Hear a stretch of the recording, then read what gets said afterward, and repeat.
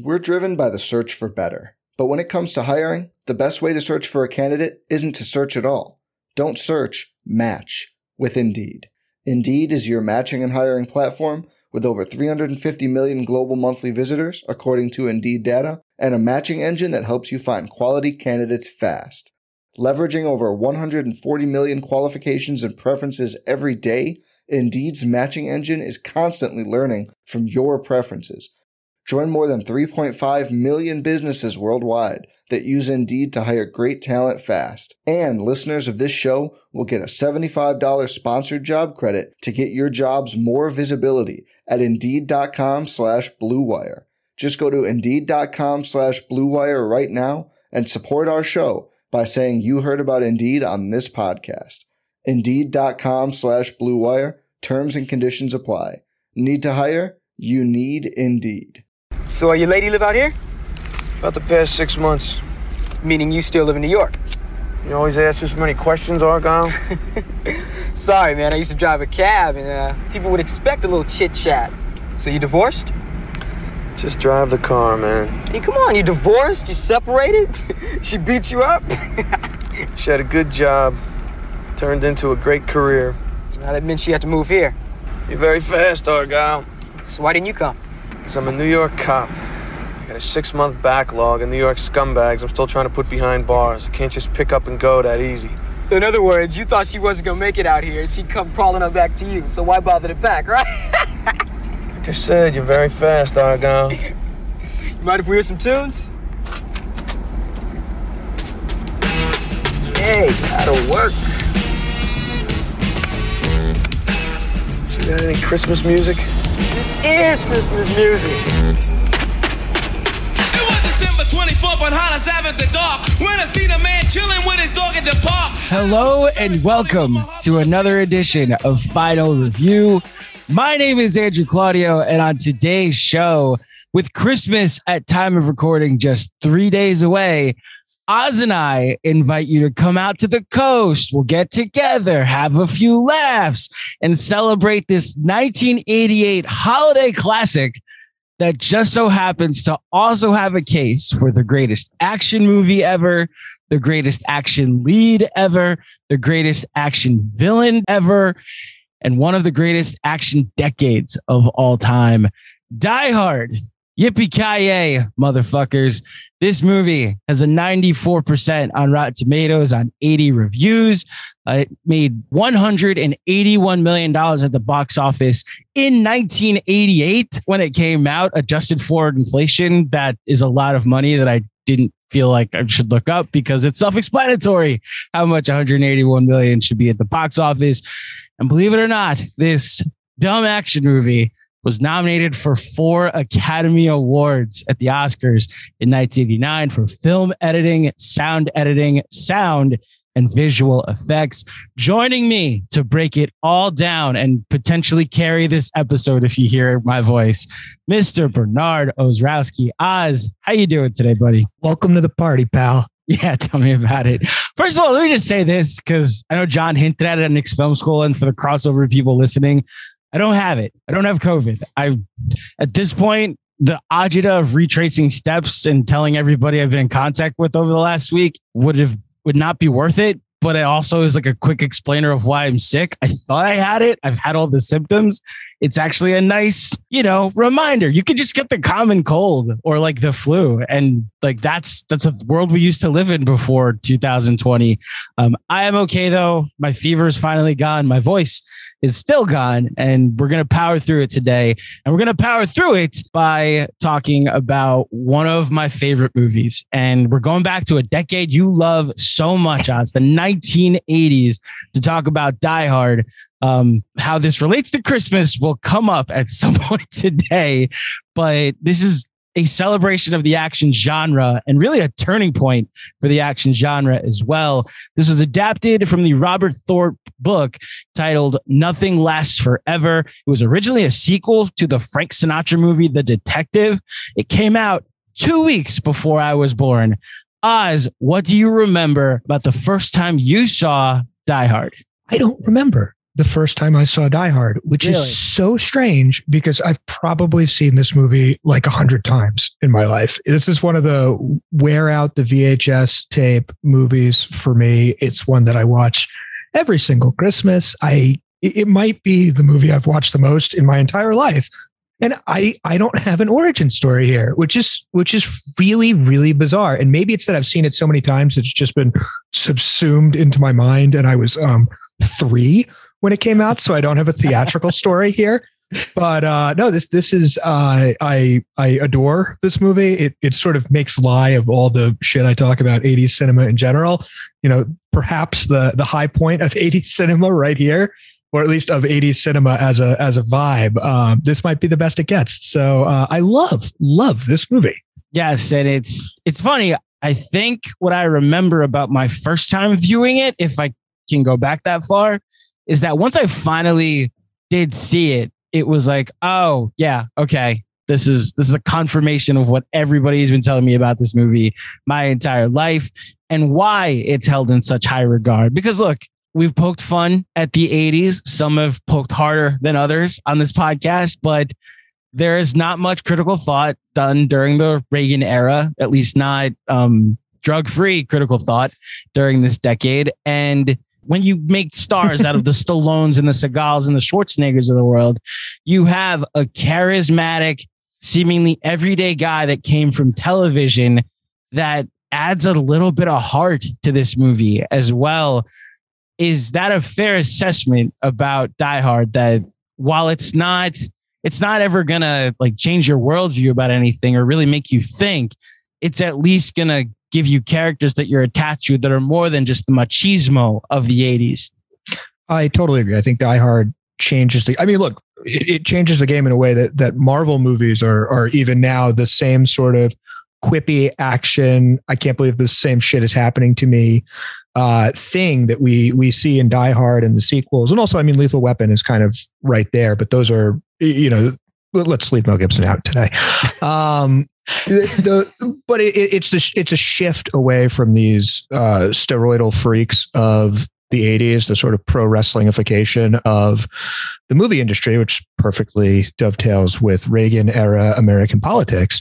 And we see this, as you said, it's an everyman kind of story. And look, it's the way he talks. It's the way he's frustrated. It's the way his marriage sucks. There's a human element here that is, you know, not so much there if you watch like Rocky IV or something like that. One of these other quintessential 80s movies, even like Top Gun, the controversies are like, yeah, Goose dies, but the controversies are like, oh my God, which song are we going to sing at karaoke, or who's going to lube the other person up for beach volleyball? And here we have some measure of kind of interpersonal human conflict that's a little bit different. And look, I think that motivated Bruce Willis, and I murdered Bruce Willis on the Pulp Fiction pod. So now I'm going to talk about why Bruce Willis used to be one of my favorite actors.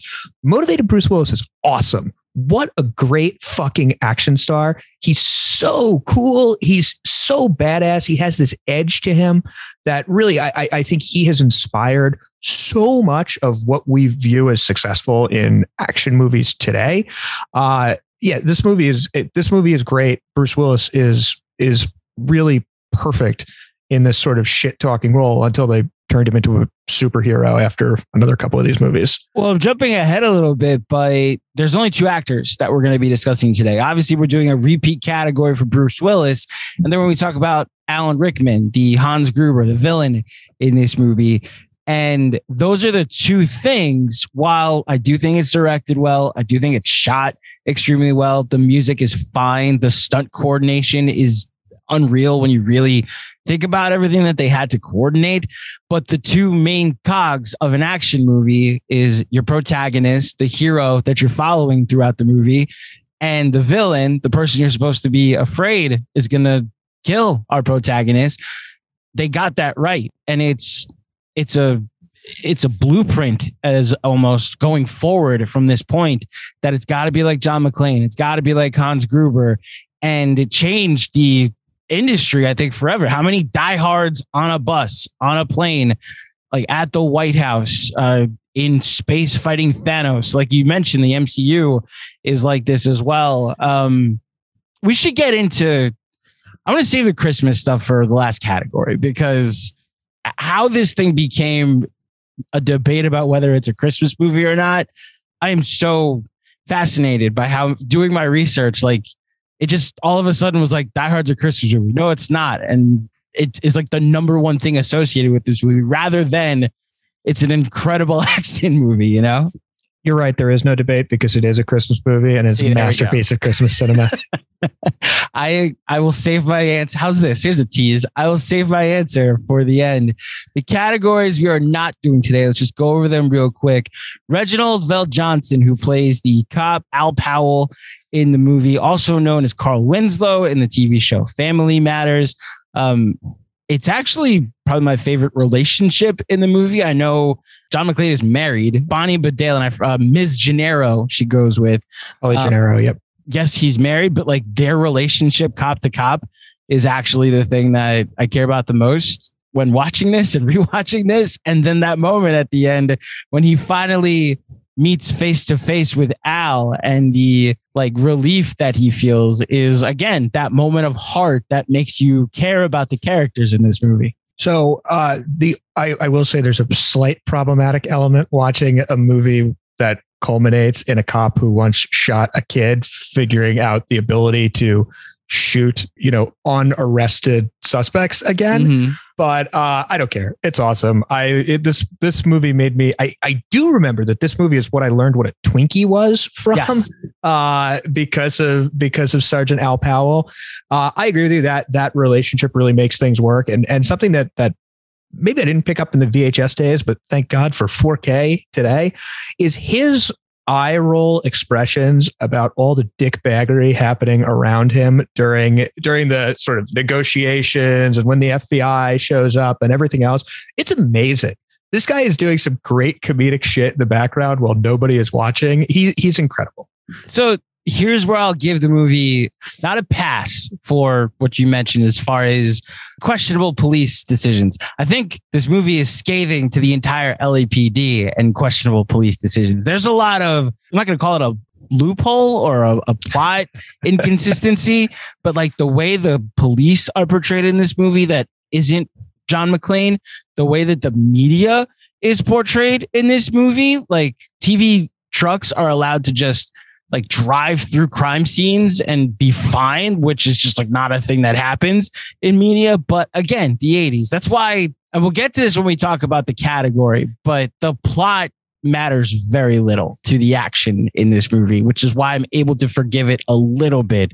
Look, the biggest loophole of this movie, or the plot hole in this movie, is that they show up, Hans and his team show up with a truck that's supposed to have an ambulance in it, and there's no ambulance. And then later in the movie, an ambulance comes right out of the truck that they all came in. Like they completely forgot to put the ambulance back when they reshot and came up with that plot point later on. It doesn't matter. If you enjoyed him jumping off the roof, that's all that matters in this movie. Yeah, this movie has so many good throwaway moments too. I love when the two FBI agents are in the helicopter.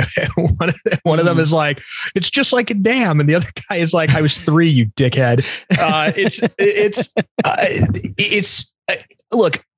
Every one of these movies, every action movie, every 80s movie, frankly, every movie in general, you can pull these sort of quibbles on. I hate the CinemaSins stuff of like, oh my God, the ambulance wasn't there at the right time. Oh no, who cares? Like who gives a shit if that's what upsets you about the movie? Find a new hobby. Don't watch action movies. Like go fuck off back to Chekhov or something and let us have our fun.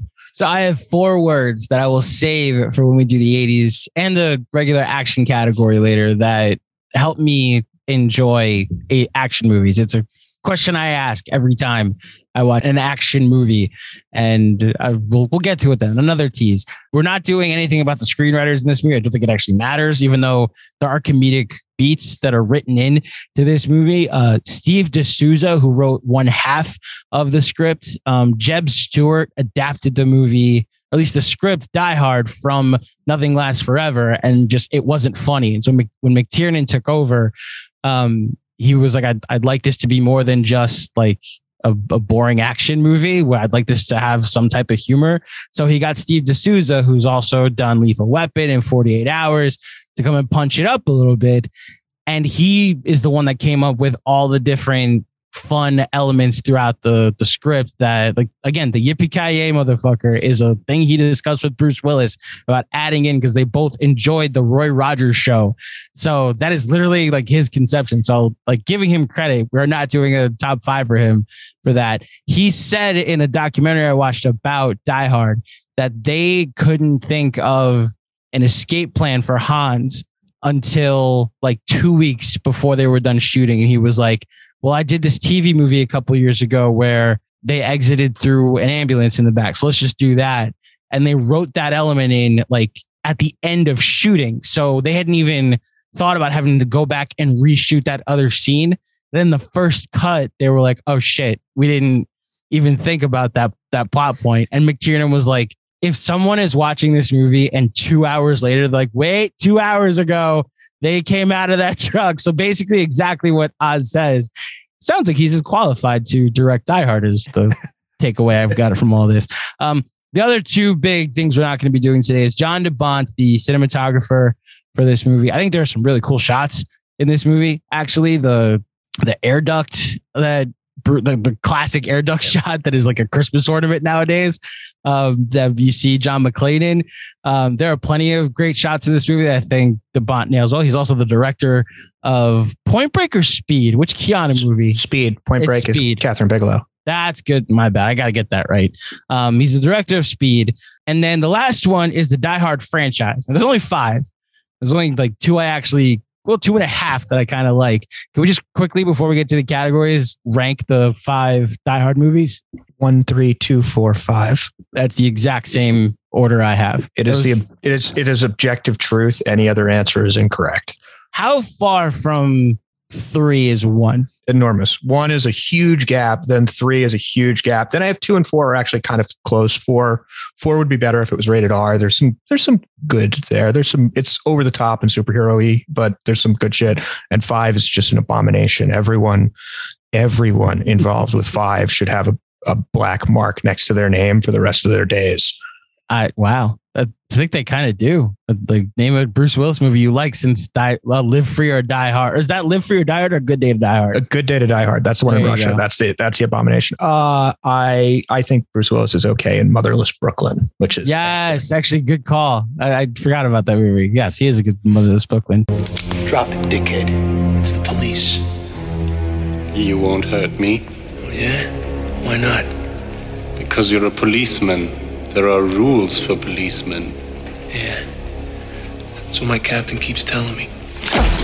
Oz, are you ready to do a final review of Die Hard? Yippee-ki-yay, motherfucker. The categories we're going over today: John McTiernan directed films, Bruce Willis performances, a repeat category after we did Willis in Pulp Fiction, Alan Rickman performances, villain performances. I think this is the 3rd time we're doing this category. Action movie villains, 1988, the 1980s, action movies, 80s action movies, and then we will wrap up with Christmas movies. That should be an interesting conversation. We start with our auteur, as always. Is Die Hard a top 5 John McTiernan directed film? So his big thing when he was asked to do this movie, when he came to Jeb Stewart, who again adapted the script from this thing that was supposed to be a sequel to the Sinatra movie, he didn't want the bad guys to be terrorists. He wanted them to be more robbers. He thought robbers are fun. Like that's the energy we should be going with, is not that these are terrorists, because then it's a darker tone. It's impossible to find them charismatic. It's why there's a line by Hans at one point in the movie. It says, "We're not terrorists." I have a question for you, but I think I actually want to know your top 5 first. Well, let me ask you, are you doing anything in your top 3 that isn't the obvious top 3? Yes, actually, I think I'm fucking with the top 3 a little here, actually. Are you really? Wow. Yeah. Okay. Mm-hmm. So then this, maybe all the research I do is for nothing.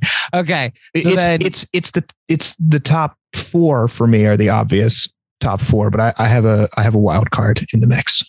If you say rollerball, I swear to God. Okay, so let's just say this about John McTiernan, one of the greatest auteurs of action movies. In fact, there is a run he goes on in the late 80s, where in 1987, he directs Predator. In 1988, he directs our baby today, Die Hard. And then 2 years later, he directs Hunt for Red October. So 3 movies that start franchises. We went through the Predator franchise when we talked about Alien. Die Hard, we just said there's been 5 movies since. And Hunt for Red October has had 5 different Jack Ryans from that Tom Clancy book, and a TV show with John Krasinski. So 3 movies that launched a franchise.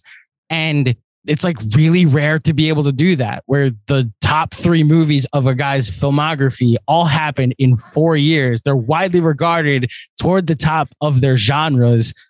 And I wanted to know, can you think of a guy or a director that has a similar run like that? James Cameron. So it's funny you say Cameron. So how do you feel about The Abyss? The Abyss is awesome. So if you're going to say Cameron, then basically everything he's done is good, because he goes T2 Judgment Day, The Abyss, Titanic, or you can go Aliens, T2 Judgment Day, The Abyss. Basically, James Cameron has that if The Abyss is awesome. But I was going over the directors we've done so far. Fincher has The Social Network, Girl with the Dragon Tattoo, Gone Girl. Yet, like, Zodiac is not in there. And I think you and I both agree that's his actual best movie, right? Yeah, that's fair. So Nolan has 2 different options. You can go Memento, Insomnia, Batman Begins, not feeling it.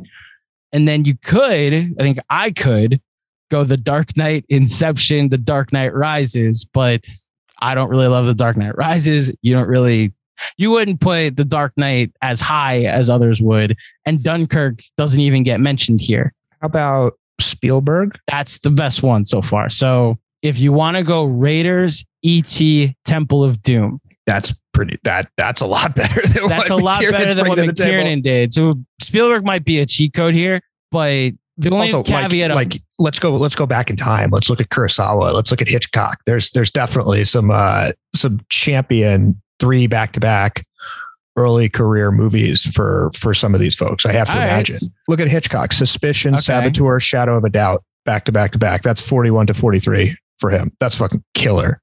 Okay. Or how about this? Dial M for Murder, Rear Window, and To Catch a Thief, all within 18 months. That's in 18 months? Okay. Vertigo, North by Northwest, Psycho, and The Birds. Hell, throw The Wrong Man on before that. That's 5 in a row.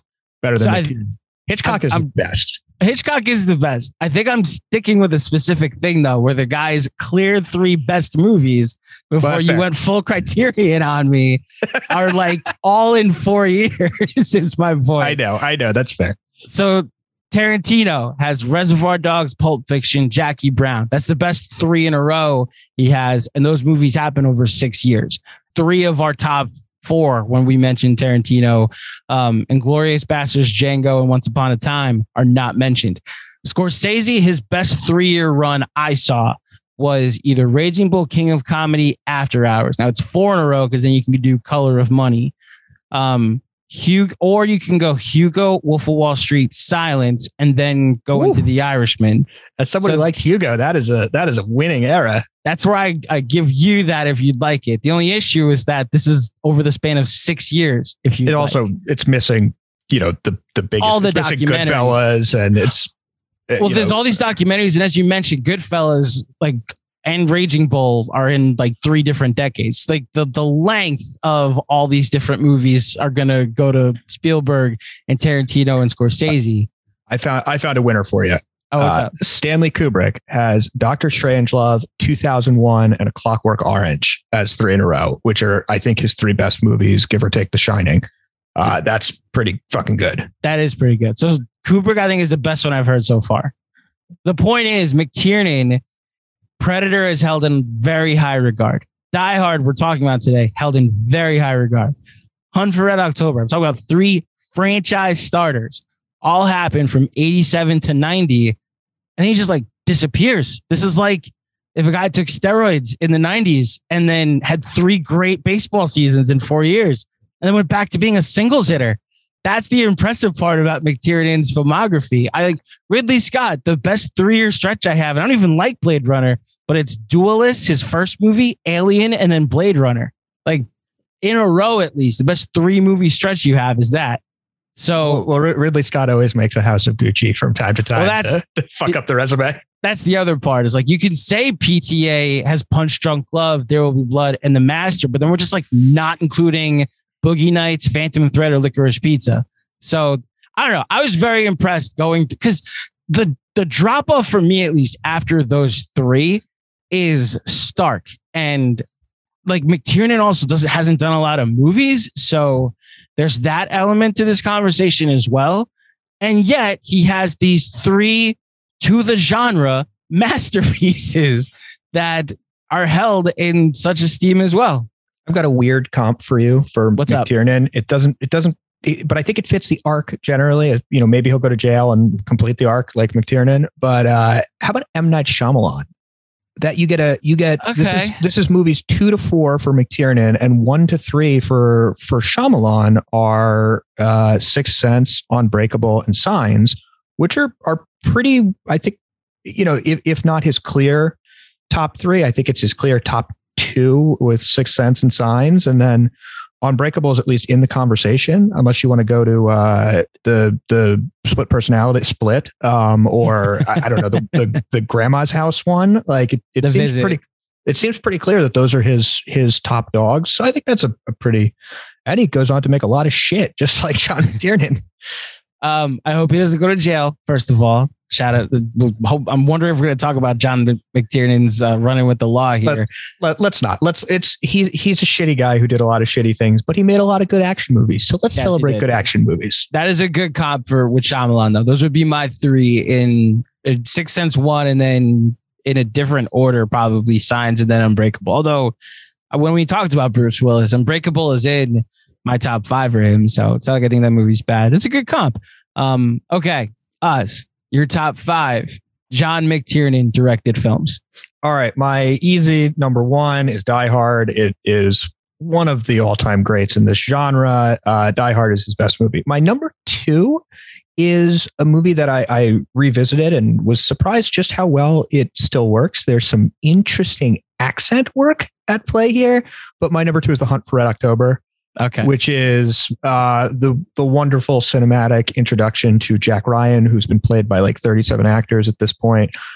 Here it's Alec Baldwin. Also, Sean Connery is in this. This is really good crackerjack action cinema. I definitely saw this when I was 5 years old in theaters and can still remember that experience. So I love this movie. That's a pretty easy top 2 for me. So when we did Alien, part of Alien was a rewatch of the Alien and Predator universe and all of those. And I found myself not really responding particularly positively to Predator after all these years. And as a result, my number 3 is going to be Die Hard with a Vengeance, which, which I think the chemistry between Willis and Samuel L. Jackson works. I think it's, again, just like Die Hard. It's not supposed to be a Die Hard movie. And they were like, oh, here's this script called Simon Says. Let's adapt it into a Die Hard thing. I think the villain works. The ending of this movie makes no sense and is like a sloppy disaster. But otherwise, I think this is a hell of a good hang as action movies go. And I'm perfectly content to watch Bruce Willis and Samuel L. Jackson curse at one another for hours and hours on end. My number 4 will be Predator, which is a good action movie. I just don't adore it.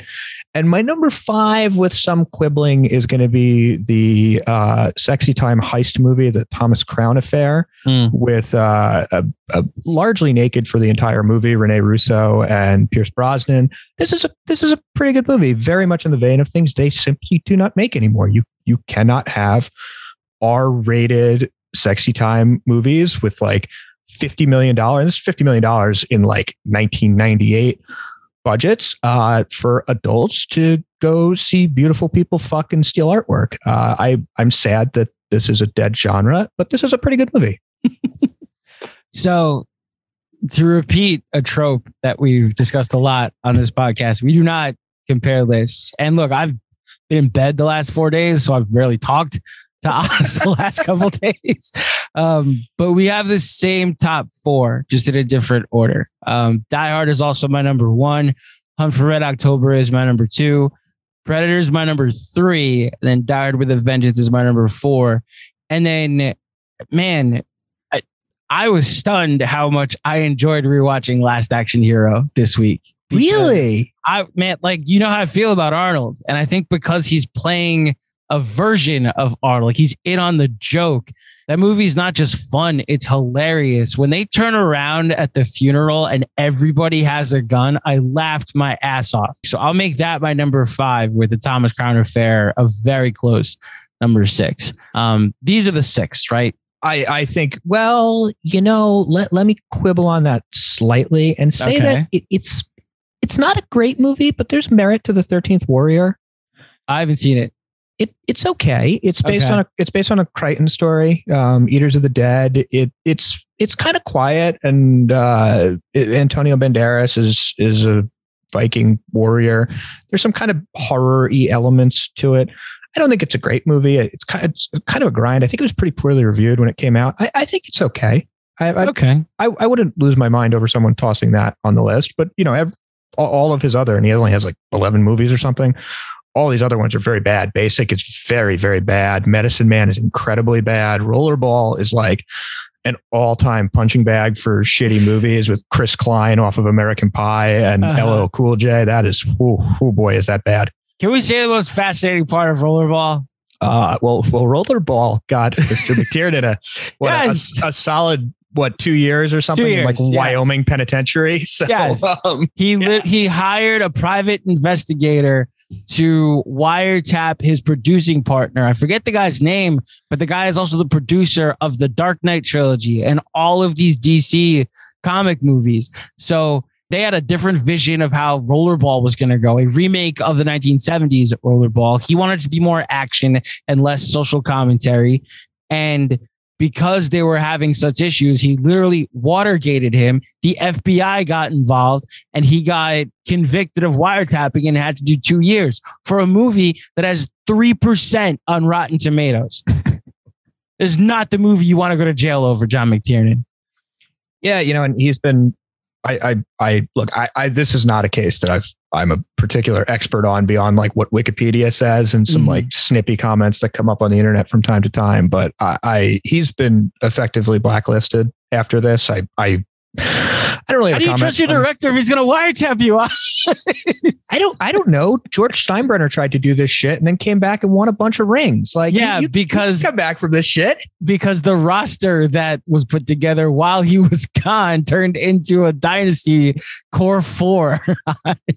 Look, 1996, 1998, 1999, 2000, and 2009 all happened after he had been purged from baseball for doing exactly the same sort of shitbaggery with private investigators and everything else. So I'm just saying there can be a redemptive arc here. According to Wikipedia, he wrote a sequel to the Thomas Crown Affair while he was in jail. I'm not sure that I want to watch Pierce Brosnan and Rene Russo fucking now, but let's do that movie with Ben Affleck and Ana de Armas. I think that'd be good. Speaking, that movie may never see the light of day. Unfortunately, that one's never coming out. We're driven by the search for better, but when it comes to hiring, the best way to search for a candidate isn't to search at all. Don't search. Match with Indeed. Indeed is your matching and hiring platform with over 350 million global monthly visitors, according to Indeed data, and a matching engine that helps you find quality candidates fast. Leveraging over 140 million qualifications and preferences every day, Indeed's matching engine is constantly learning from your preferences. Join more than 3.5 million businesses worldwide that use Indeed to hire great talent fast. And listeners of this show will get a $75 sponsored job credit to get your jobs more visibility at Indeed.com/Blue Wire. Just go to Indeed.com/Blue Wire right now and support our show by saying you heard about Indeed on this podcast. Indeed.com/Blue Wire. Terms and conditions apply. Need to hire? You need Indeed. I wanted this to be professional, efficient, adult, cooperative. Not a lot to ask. Alas, your Mr. Takagi did not see it that way, so he won't be joining us for the rest of his life. We can go any way you want us. You can walk out of here or be carried out. But have no illusions. We are in charge. So, decide now, each of you. And please remember, we have left nothing to chance.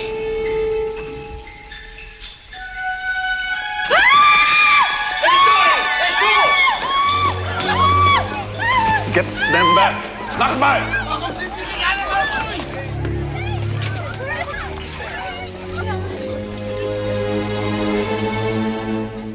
Now I have a machine gun. Ho, ho, ho. Next up, a repeat category is Die Hard top 5 Bruce Willis performance. Now let's quickly go over our top 5s from the Pulp Fiction podcast and see if they've changed. My top 5 is Die Hard, The Sixth Sense, The Fifth Element, Unbreakable, and Die Hard with a Vengeance. Oz, what is your top 5? My top 5 is Die Hard, The Sixth Sense, Moonrise Kingdom, Looper, and Armageddon. Okay, so we're staying the same here. I'm not staying the same. Here's what I'm going to do. Wow. Okay, what are you doing? I finally saw The French Dispatch, and I did not like The French Dispatch. And because I did not like The French Dispatch, I'm going to move Moonrise Kingdom down my list, which is some retroactive bullshit and totally unfair and nonsensical. And I don't care. So now we're going to do Die Hard, Sixth Sense, Armageddon, Looper, Moonrise Kingdom as my top 5 Bruce Willis. And I'm sad not to have Fifth Element in there, which I quite love. And he's good in 12 Monkeys. And as mentioned, Motherless Brooklyn is, perhaps the last time we'll ever see motivated Bruce Willis again. But let's appreciate Armageddon, one of the greatest trash movies ever made. I love it, and he's wonderful and perfect in it. Yes, that specifically, he's good in it. But specifically, the thing I love about Armageddon is the Ben Affleck commentary on the DVD where he's drunk and literally asks, why didn't they just train astronauts to drill? Why did they train like people that drill holes to be astronauts? Because you know what, Ben should pay attention because they answer this in the movie, because drilling is not a science. It's an art. You have to have the right feel. That's why Harry Stamper has to go up to the asteroid and leave his baby girl behind and do it himself because he can't trust nobody else to do this thing. Sure.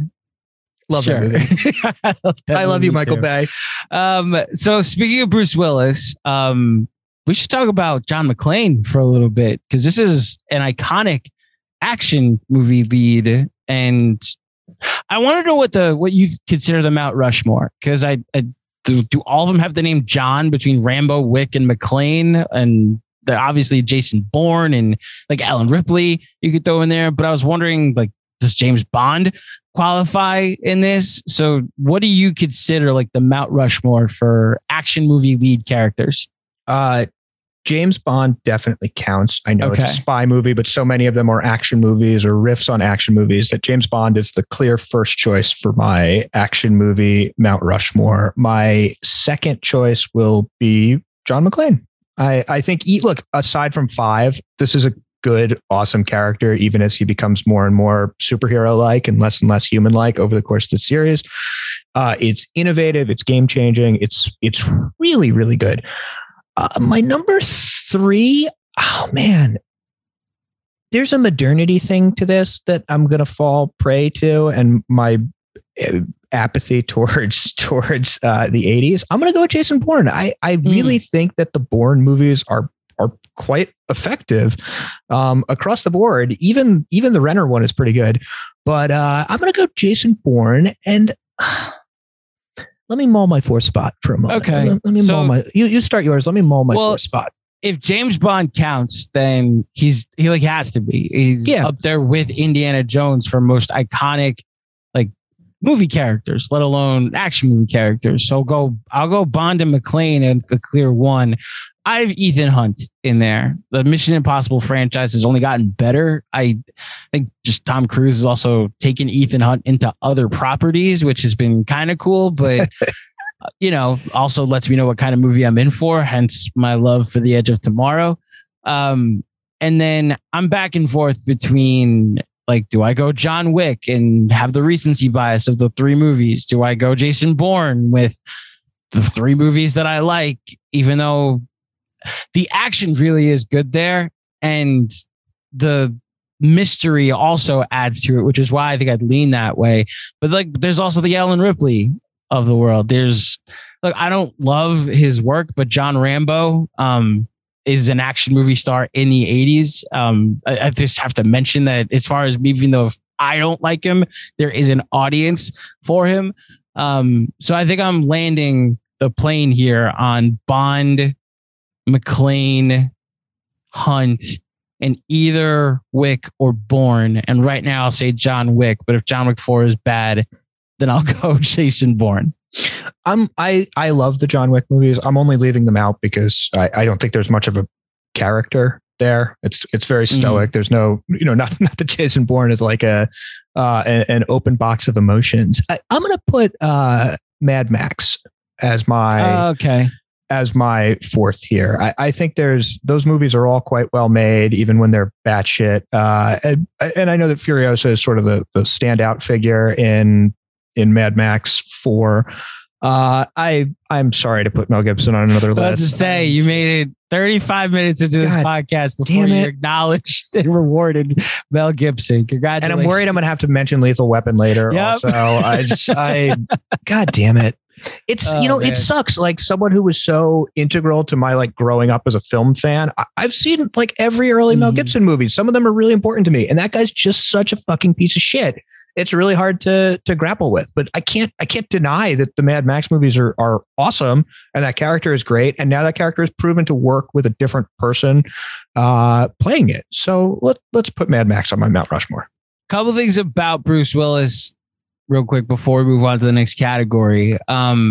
He actually did the jump, like a stunt coordinator and a stuntman did the swinging of he's on the hose, but he actually jumped off and did the stunt for the Nakatomi jump scene with the Suck hose. It, Tom Cruise. And then just bare feet. I have a thing with my feet. I wear flip-flops all the time, even when I'm at home, because I'm afraid of stepping on glass. And while I've noticed the fake feet that are clearly visible in the stepping on glass scene, it's still just like one of my pet peeves and anxieties is like, I'm going to wake up and get out of bed one day and there's going to be glass everywhere. I'd prefer fire over glass. That's how paranoid I am about that. So like, hat tip to you, John McTiernan, for including that, and hat tip to you, John McClane, for enduring that, Also, are you aware of the laundry list of people that, because again, Bruce Willis, this was his first like real action movie. He wasn't an action movie star when he was cast. He was a TV star on a show called Moonlighting with Sybil Shepherd, which is fine, but he was a wise ass. Like there was no action involved to him. And so the laundry list of actors that were almost John McClane before Bruce Willis got the role. Are you aware of the list? I'm not actually aware of this list. Hit me. I know this for like Indiana Jones or like James Bond recastings, but who almost fucked this movie up? So because this was originally supposed to be a sequel to The Detective, they were legally obligated to offer it to Sinatra first. And Sinatra thankfully said, I'm 60 years old now. I make too much money to do a movie like this. I will pass. And then because it's the 80s, they went through all of the notable names: Stallone, Eastwood, Arnold, Richard Gere, Burt Reynolds, James Caan, Al Pacino, and all of them said they don't understand the script. And so they got Bruce Willis to do it because he was looking to do something, and his comedy was able to shine a little more because they got a guy that is naturally a wise ass, which I think is a blessing in disguise and ended up making the movie 10 times better. Wow. I'm not shocked to hear any of this, especially the way the industry works, that a lot of times these really weird castings are because everyone else said no. But this movie would have been very bad if you could really see it. If like Arnold played this role, what it would look like. Yeah. I'm thinking of that movie Eraser. Oh God, this movie would be so bad if Arnold played the lead role. Yes, very much so. I'm glad you're seeing the line delivery. Well, like we also get it a year earlier with Predator in a way.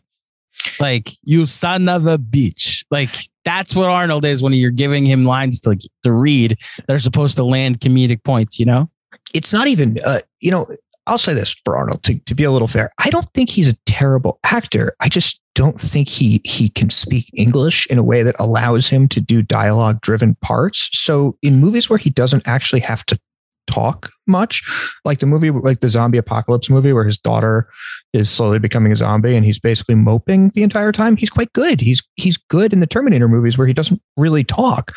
I think you're too mean to poor Arnold, but a quippy cop is not what he should be playing. Mayday, mayday. Anyone copying Channel 9?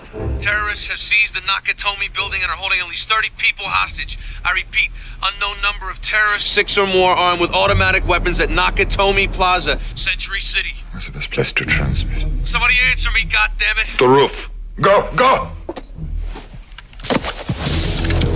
It's the same address as that fire signal. I'll handle it.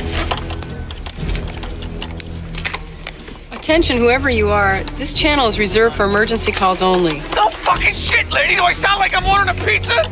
Next up is Die Hard, a top 5 Alan Rickman performance. Did you know that this was his first film role? Is it really? I did not know that. It was his first ever film role.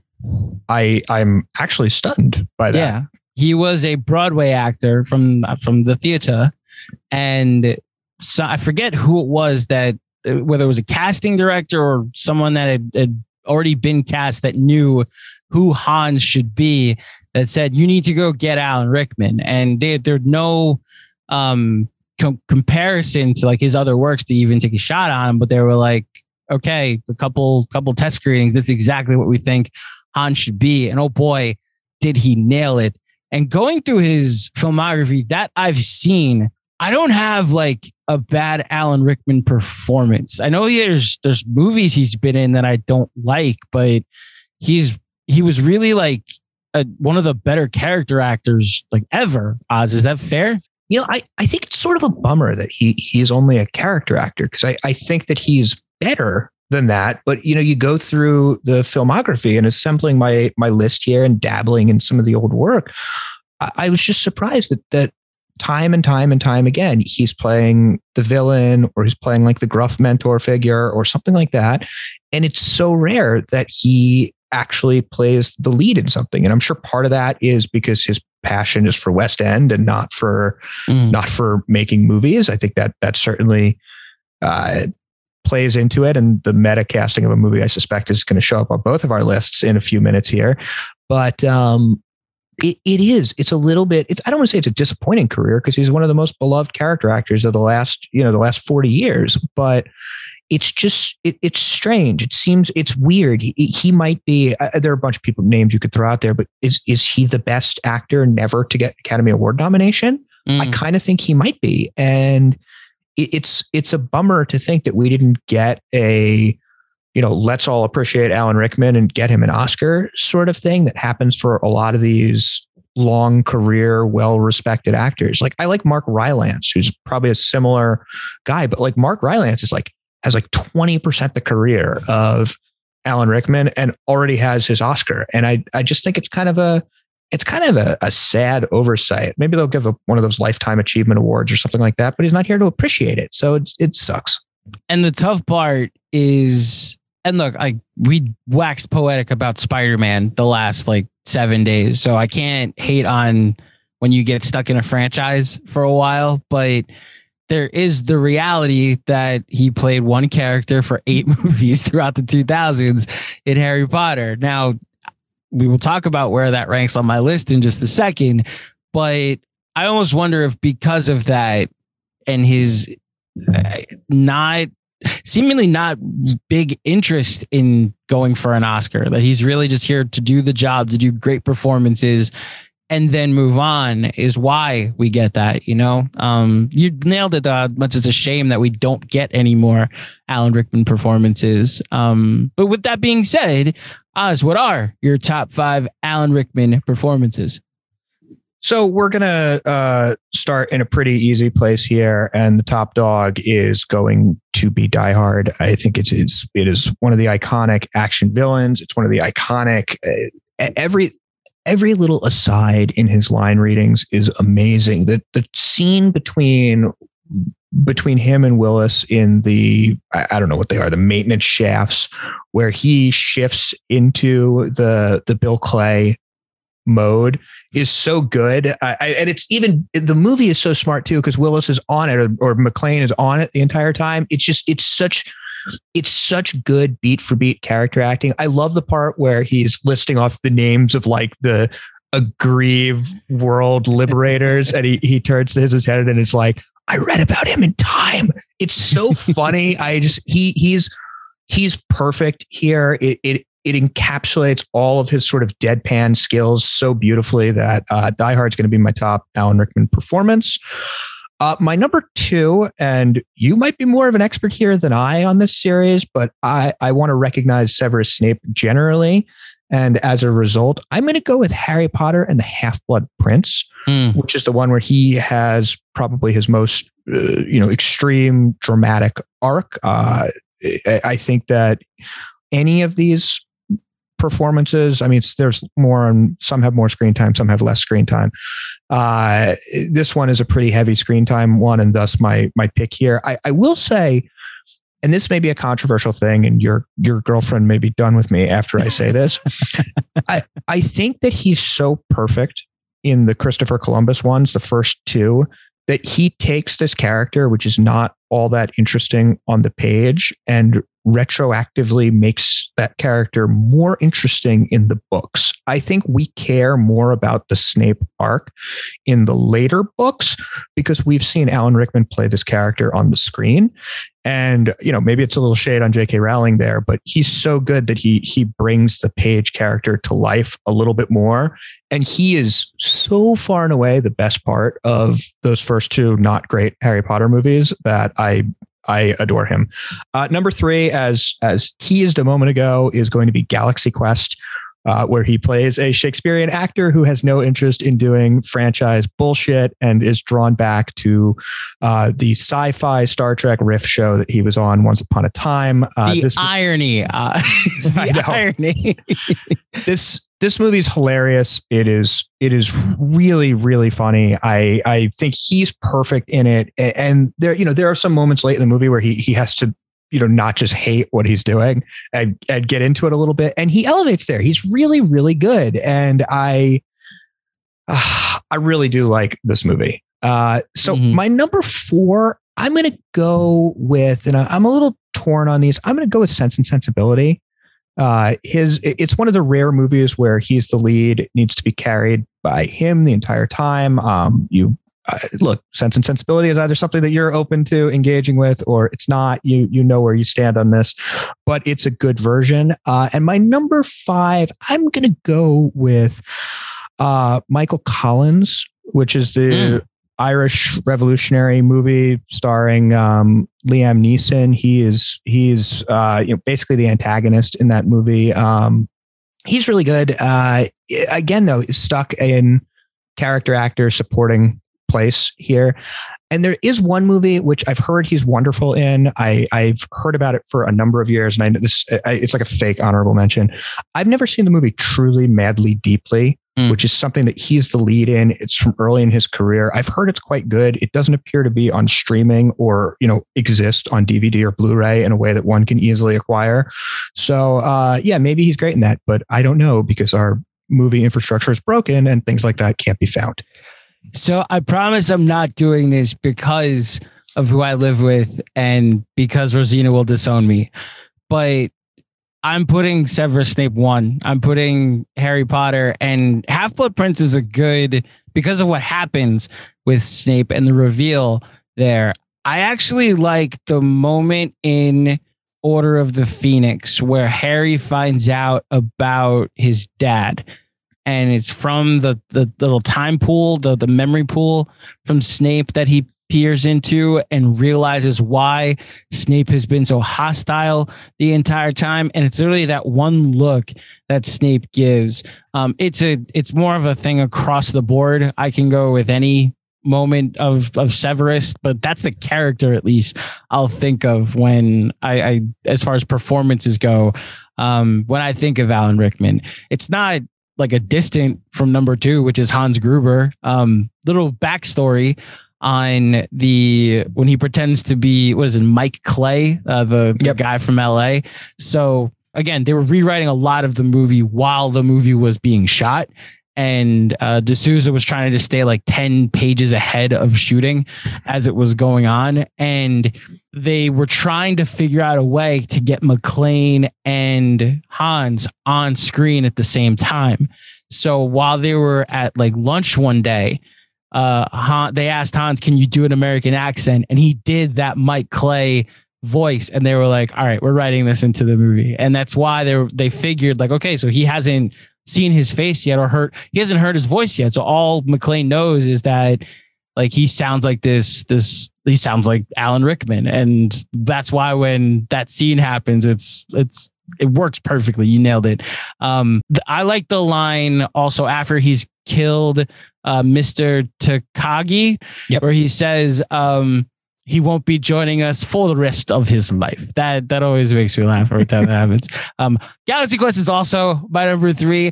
By Grepthar's hammer, you shall be avenged, Oz. If Dr. Lazarus has anything to say about it, see Galaxy Quest if you've never seen it. And as far as character acting goes, he's kind of a lead in this, although it's an ensemble performance. It's the holidays, so I will get my poster boards out and write down some words and put Love Actually as my number 4. I knew Oz was going to react this way. He's the best part of a bad movie. He is the best part of that bad movie. And the arc where you get me to hate Alan Rickman for like half your movie, and then his wife shows up and confronts him, and you get them pretending that they've never done a movie together. Emma Thompson, that would be. It's quite good, at least as far as I'm concerned. And then, so I haven't seen the last one you said, Michael Collins, I think it is. I think he's, as I start to go into my honorable mentions, I think he's better in Sweeney Todd than my number 5. I think he's better in Dogma than my number 5 as far as a complete performance. There's a movie that came out in 2015 that is a killer of a impactful war is hell. The army makes very conflicting decisions, and it's a gigantic gut punch. It's called Eye in the Sky. And while he's really just doing the role for a while and giving orders as Lieutenant General Frank Benson, he has one scene at the end where he has, to me, the most iconic lines of the movie, where he's getting judged by, I guess, one of the assistants in the room. The whole premise of the movie is that the military has found where like the number 2, 4, and 6 most wanted terrorists are, and they're all in this one house, and they're deciding whether or not to push a button that will blow up said house. Meanwhile, there are civilians, specifically children nearby, that they have to decide whether it's worth it. And the entire movie is really shot like a play. And you go through the emotional, dramatic beats that are laid out throughout the movie. And Rickman is one of the generals in the room making one of the decisions. And while he's been, someone is casting judgment on him, he says that, I think the exact line is that I've been at the aftermath of 5 different suicide bombings. Never tell a soldier that he doesn't know the cost. And man, that line's always stuck with me when I think about what the military goes through. So those are my number 5. Oz, any other honorable mentions for you? There's a movie which I only saw once and I just don't have a clear enough recollection of, but I recall him being good in it, called Bottle Shock, which was a Sundance movie from like 15 years ago, where he's where it's basically about the story of the first time an American wine beat French wines in blind taste testing. I like wine. If you've listened to our Skyfall episode, you know that. I think this is a pretty good movie and a very good performance. And look, we've said this. There are a lot of movies he's in that I don't necessarily think are very good. Like, I don't know, The Hitchhiker's Guide to the Galaxy is not a very good movie. About honorables, Marvin the Paranoid Android, baby. Yeah, he elevates all this stuff. I mean, Dogma, you brought up. He's in that movie for like 5 minutes, but elevates it. He's good everywhere. He brings his energy his deadpan energy is so perfect. He's great. Join us today during the Jeep Celebration event. Right now, get 20% below MSRP for an average of $15,178 under MSRP on the purchase of a 2023 Jeep Grand Cherokee Overland 4xE or Summit 4xE. Not compatible with lease offers or with any other consumer incentive offers. $15,178 average based on 20% below average MSRP from all 2023 Grand Cherokee Overland 4xE and Summit 4xE models in dealer stock. Residency restrictions apply. Take retail delivery from dealer stock by 4/1. Jeep is a registered trademark. Mr. Mystery Guest. Are you still there? Yeah, I'm still here. Unless you want to open the front door for me. No, I'm afraid not. But you have me at a loss. You know my name, but who are you? Just another American who saw too many movies as a child? Another orphan of a bankrupt culture who thinks he's John Wayne, Rambo, Marshall Dillon? I was always kind of partial to Roy Rogers, actually. I really like those sequin shirts. Do you really think you have a chance against us, Mr. Cowboy? Yippee-ki-yay, motherfucker. So next up is a repeat category, but it leads into a category we can celebrate Hans Gruber. So is Die Hard a top 5 villain performance? I forget, did this make yours? Well, let me read you my list so that you can find out in real time. I have a little suspense. So my top 5 villains were and remain number 1, Hannibal Lecter. Number 2, the Ledger version of the Joker. Number 3, Darth Vader. Number 4, Hans Gruber. We got points here. Okay. And number 5, I think I left it between Norman Bates and Anton Chigurh and ended up going with Anton Chigurh. And I'm going to stay there with Anton Chigurh as my number 5. Okay. Hans Gruber gets points here. All right. Well, it's a good thing we did that's probably why you suggested we do this repeat category, because Hans Gruber gets points here. My top 5 and still my top 5 are Darth Vader, the Joker, Pennywise, the Terminator, the one from the first Terminator, not the T-1000 from T2 Judgment Day. And then Thanos will be my number 5. Then we go to, is Die Hard a top 5 or have a top 5 action movie villain? So what are the qualifications to be a good action movie villain? You need to have a thirst for power or greed, right, Oz? I think that's fair with one exception on my list. Yes. Okay. You need to have a well-trained militia of henchmen, right? Sure. You have to take a hostage. I think you have to take a hostage, right? Sure. Why not? And not only like a hostage, but like hostages, if you're really good action movie villain. You also have to, like, one of the hostages has to be somewhat related to the protagonist, which will create a dilemma about, or at least an emotional attachment to make this mean that much more, right? I almost know where you're going here. Yes. I agree. Explosives. Sure. Always special. Terrible aim with automatic weapons. Well, that's just a villain in any movie. Right. But specifically in an action movie or an 80s action movie, even more so. Yeah. Is there anything else on the list that I'm missing? No, I think that's good. I think you need to be foreign, especially in an American action movie. Especially in the 80s. Yes. Yeah. Tell me about it. So the one piece of research I'll throw at you, the ending of the movie when Hans is falling from the building after he is shot by McClane and falls out the window and is holding on to the Holly's watch.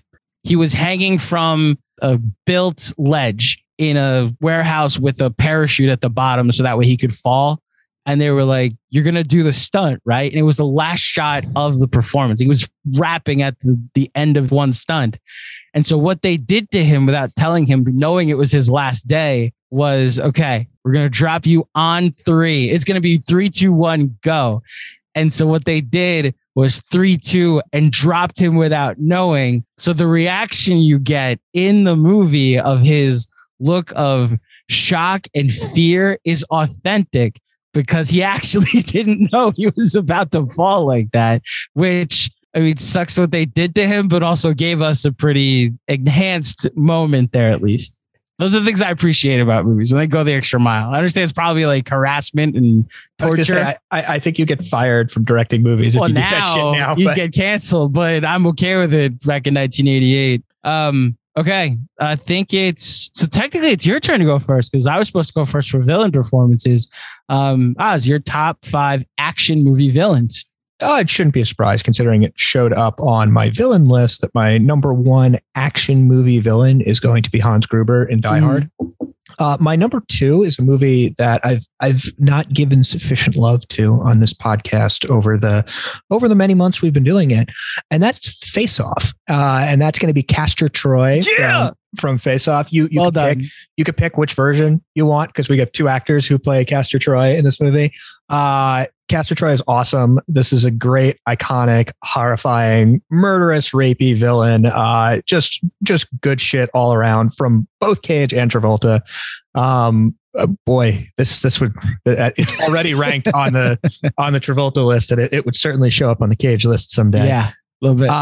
My number 3, I'm being a little squidgy with action movies here, and perhaps may have something to do with something that's coming out in movie theaters that I'm seeing today as we record. I'm going to have Agent Smith, and not from The Matrix, but from The Matrix Reloaded, which is where I think he goes a little hammier, a little more over the top, and it's a lot more fun. That's where you get the Mr. Anderson sort of line readings, and it's so fucking goofy, and I love it. And usually I don't go for these sort of big scenery chewing bullshit performances, but that movie is so batshit and crazy that it really works. So I'm going with Hugo Weaving for The Matrix Reloaded here. My number 4, I guess I do like some 80s shit, is going to be Bodhi, Patrick Swayze in Point Break. That movie is awesomely bad and super fun, and it only works because of the chemistry between Swayze's Bodhi and the Keanu Reeves character. Oh shit, I've got a lot of Keanu on this list. Yeah, I was gonna say. But I'm going with Bodhi from Point Break. And finally, my number 5, we have to do one of the stoic sorts. I'm going to do the T-1000 from Terminator 2, the Robert Patrick liquid metal performance. I think this is a genuinely chilling character that haunted my 6-year-old mind. And I think he is fantastic here. And look, sometimes scary, unkillable stoic machines are interesting. So the T-1000. So I mentioned just now in my villains list, the Terminator is my number 4. What I did was, in honor of Alan Rickman and Hans Gruber, it's my number 1 for action movie villains, while recognizing that the T-800 and the T-1000 then go number 2 and number 3. So this way, it's not like my number 1 and number 2 bumping Hans down to number 3. I'll make Hans number 1 and have the 8. Look, the T-800, I just can't get over the fact that the first time I saw that movie, he shot like a house mom in the face, like 15 minutes into the movie. That is a thing that happens. And like, oh, it's Arnold. Oh, no, he shoots a housewife in the face. Like broad daylight. Are you Sarah Connor? Yes. Bang. That happens 10, 15 minutes into the movie. And it's like stuck with me ever since. And then he comes back in the second movie as a good guy, but I'm still not over the fact that he might turn around and shoot some house bomb. Just be careful, John Connor. My number 4 is where I had to pay homage to one of my favorite franchises in Mission Impossible. And I went with Owen Davian, the Philip Seymour Hoffman villain from Mission Impossible 3. He has a chilling scene that is teased at the beginning, and then you get to see the entirety of it toward the end. It's a great YouTube rewatch too, where he's threatening to kill. I believe it's Ethan Hunt. Sean Monahan. It's Ethan Hunt's wife, right? Yep. So, I'll go Owen Davian as my number 4, and I have to make sure that you understand that this is my list. It may not translate to other people. I had to be honest with what my personal number 5 would be for action movie villains. Have you ever seen the movie The Last Dragon? I don't even think I know what that Never is. heard of it? Okay. So in 1987, a movie called The Last Dragon came out, and a character named Sho'nuff, the Shogun of Harlem. Oh, I have seen this. I know. Okay. This movie is hilarious. The martial arts of this movie are even funnier. It is peak 80s. When we ever do a 1987 list, this will be very close to the top for me. It's one of my favorite 80s rewatches too. So yeah, I'll go Julius Carry as Sho'nuff, the Shogun of Harlem. And then Castor Troy, that's funny. Castor Troy, Agent Smith Bodie, and then The Predator are my 4 honorable mentions. The Predator is a good one. I was thinking, fucking Lethal Weapon. The Gary Busey character in Lethal Weapon, whose name is escaping me, is quite good.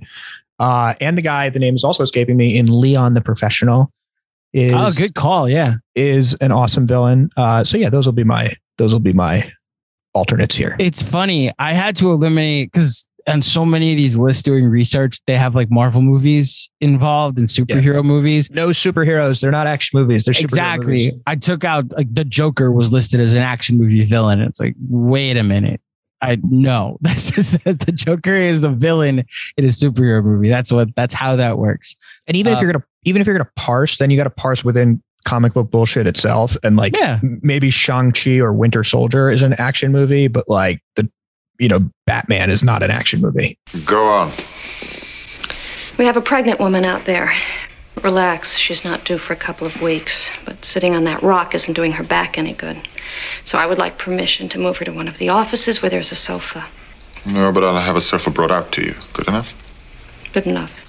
And unless you like it messy, I'd start bringing us in groups to the bathroom. Yes, you're right. It will be done. Was there something else? No, thank you. Mr. Takagi chose his people well, Mrs. Gennaro. Miss Gennaro. Next up, we go to the year 1988. Is Die Hard a top 5 movie of 1988? Which lets me go to my favorite game in asking Mr. Ozrowski if he knows the top 5 highest grossing movies of 1988. So I need to correct something from earlier. I told you that 181 million is how much Die Hard made. That is adjusted for inflation. Actually, I've completely misled you because Die Hard did not make the top 6 in 1988 at the box office. Can you name those top 6 though? Oh God. This is a rough one for me. Can I give you a gigantic hint? Sure. The Best Picture winner was the #1 movie of the year. So the good old days. Now we have the Best Picture winners that make $6 million or $0. Like never know. The dog wins. When Spider-Man No Way Home wins Best Picture this year, then it'll be able to return to form. Let me say something crazy on Spider-Man just to sidetrack us for 10 seconds here. Mm-hmm. I think there's a 10% chance that Spider-Man gets nominated for Best Picture. It's going to get the sound and visual effects nominations. It's on the short list for both of those. It's going to get a Producers Guild nomination because they care about box office success and cinema scores and things like that. I think there is a very small chance that it gets in because there's enough people in the industry who say to themselves, you know what? We want the Academy Awards to still mean something. And nobody on earth except for Bernard Ozrowski cares about the movie Come On, Come On. So maybe instead of voting for Come On, Come On, I should try to get people to give a fuck about the Oscars again by tossing Spider-Man in the mix. I don't think it's going to happen, but I think there's at least a small chance. Okay, so Rain Man is our top dog. Correct. I'm already hurting after that. I have to look at movies I liked that year and just cross my fingers and say Coming to America is good. Okay, that's not bad. Big is number 4. Knowing that Die Hard is out is painful. Good Morning Vietnam. Good Morning Vietnam is, I'm having trouble finding it. Oh fuck. Yeah. That's not good. I thought that was a hit. Beetlejuice is number 10.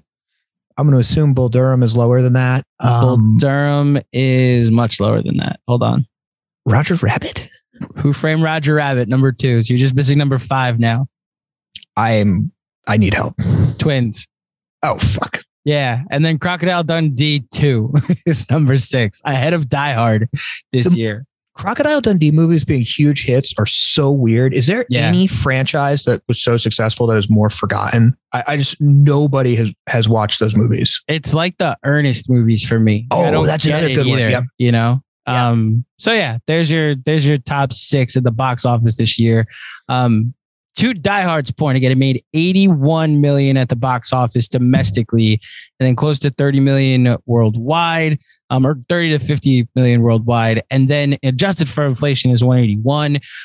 This movie did not make a lot its opening weekend, and it became a word of mouth thing that the guy from Moonlighting is actually in the greatest action movie of all time. So that explains the slow rollout and why this movie over time has built up its legacy. Oz, 1988, your top 5 movies. Number 1, Die Hard. Number 2, it's going to be a film I talked about on our Daniel Day-Lewis episode about the Prague Spring called The Unbearable Lightness of Being. Just let me have my Criterion shit. My number 3 is one of the better romantic comedies and one of the better sports movies ever made, and is also in the Criterion Collection, and that's Bull Durham. Really? Bull Durham's in the Criterion Collection? It is. Yeah, there's some crazy shit in the Criterion Collection. Like my people. Armageddon and The Rock are in the Criterion Collection. Stop it. Armageddon is in the Criterion Collection. Hard Boiled is. Did they watch Armageddon?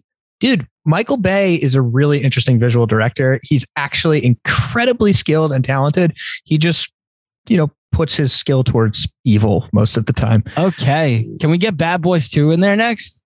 I would totally support a full Michael Bay filmography in the Criterion Collection. Hell yes. Also, if you go like the olden days of the Criterion Collection, when it first started and was on like Laserdiscs, there are like 4 Bond movies in the Criterion Collection. Really? The early days are nuts. All right, so number 4 is Beetlejuice, which is I think one of Tim Burton's better movies. It's a wonderful, scary, bizarre as fuck Michael Keaton performance. And number 5, also in the Criterion Collection. I don't know if this movie is allowed anymore or not, or maybe our podcast will get banned in China for me saying this, but The Last Emperor is quite a good movie about the last emperor of the Chinese dynasties. This is a good, albeit very, very, very, very long movie that I am not actually sure that I would recommend to most of our listeners because it's a bit of a grind. But I think it is quite good. And that's what we're going with. We're going with The Last Emperor. How far down is Coming to America? It's on my honorable mentions. I like Coming to America. Okay. I toyed with it being number 1. That's how much I love Coming to America. Unfortunately, well, not unfortunately, it's my very close number 2. I went with Die Hard, obviously, at number 1. Coming to America, number 2. Bull Durham is my number 3. This is actually, there's a gap after my number 3. Was my easiest 3 to write down. These are toward the top in all 3 of their genres: action, comedy, and then baseball. Rain Man's my number 4. Actually, really, really enjoy that movie. It's heartfelt and in a way that, especially being so, okay. Personal can mean private sometimes. I have a brother with a learning disability. It's mild, but I relate to a lot of the themes in this movie, not to the extreme that this movie takes it, but the way other people look at your relationship. I've never taken my brother to Vegas so he can count cards, obviously, but I understand the empathy that you have to have. And Rain Man hits really hard for me in a lot of different ways. And then another movie, I don't even know if you've seen it or heard of it. So when I was in college, going to broadcasting school, Oz, I learned about the story of Alan Berg. He was a Denver talk radio host that was killed by white supremacists for his very combative style on the radio. The 2 white supremacists that, let's just call them Nazis, that murdered him have been sentenced like 200 years in prison. Then an actor named Eric Bogosian adapted that story, a book written by about Alan Berg, into a play. And that play was then adapted into a movie directed by Oliver Stone in 1988 called Talk Radio. Bogosian plays Barry Champlain or Champlain. I forget how they pronounce the name. This is a cautionary tale for anybody with a microphone in front of them.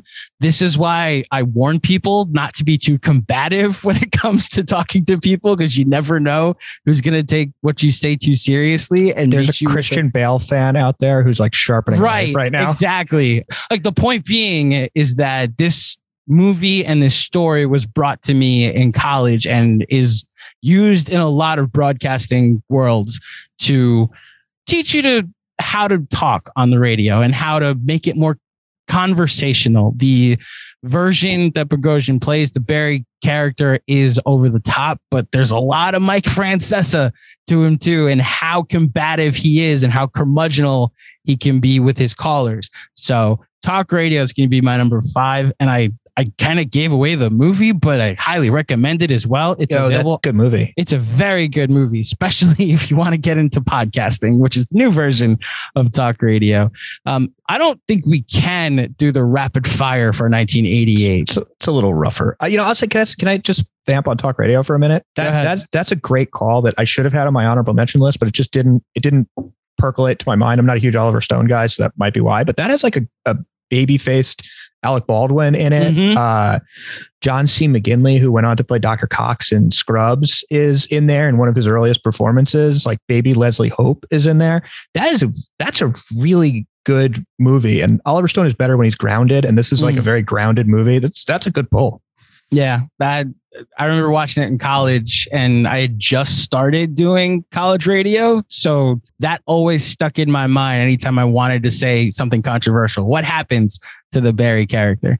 My only honorable mentions, you said Beetlejuice, a movie that I got yelled at by my mom for even acknowledging might be good, called The Last Temptation of Christ.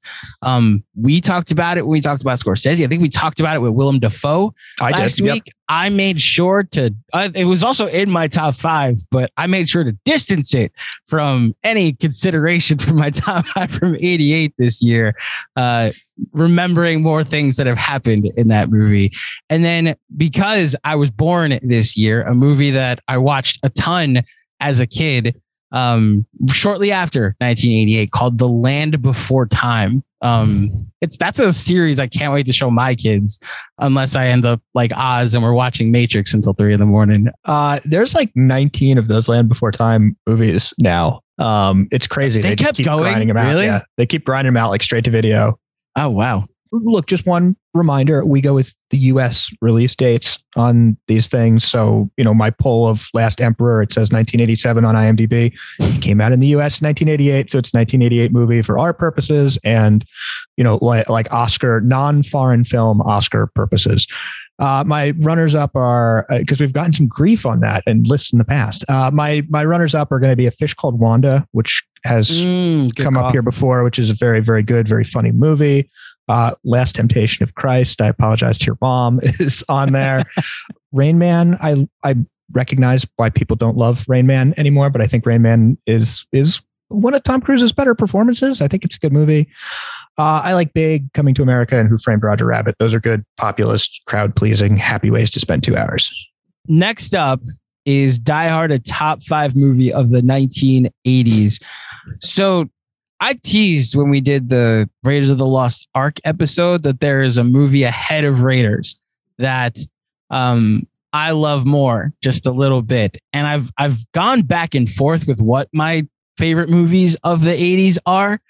For a while, Top Gun was. For a while, Back to the Future was. And going through the Die Hard franchise and the research for this movie this week, a lot of it with a fever and in my bed while I work on my phone most of the time, just solidified that this is my favorite movie of the 1980s. So this will end up being my number 1 of the 80s. I have a best of the decade nominee in front of me, and I haven't totaled up my score yet. I'm actually realizing this might be close to the highest score I've had so far. Wow. So Die Hard is my number 1. Raiders of the Lost Ark is my number 2. And then I will let the rest of the list show up because all 3 of these could come up in the future. So that'll be my top 2 so far, the 80s. Oz, is Die Hard a top 5 movie of the 1980s for you? So Raiders of the Lost Ark is also my number 2 in the 80s, as revealed back in episode 3. Mm-hmm. This does not make my top 5 for the 80s, but it's very close. It's certainly in the top 10 or 12 of the 80s. Bummer to leave it out, because I've certainly watched this more than the others. I probably in my heart care about it more than the others. I just don't think it's as good as certain masterpieces by certain auteurs who've come up in this episode, in fact. So with much love to Die Hard, and it's not going to make my 80s list. I'm going to be curious one day when we do those movies, if they're the rest, because I do have some like prestige stuff in my in my list. It's not going to be in my 5, I don't think, but there is some stuff that from directors we've done so far that make my like 7 or 8 short list, you know? I think that we'll probably end up doing 3 of these eventually. One's a little more out there. Okay. This is Deputy Chief of Police Dwayne T. Robinson, and I am in charge of this situation. Oh, you're in charge? Well, I got some bad news for you, Dwayne.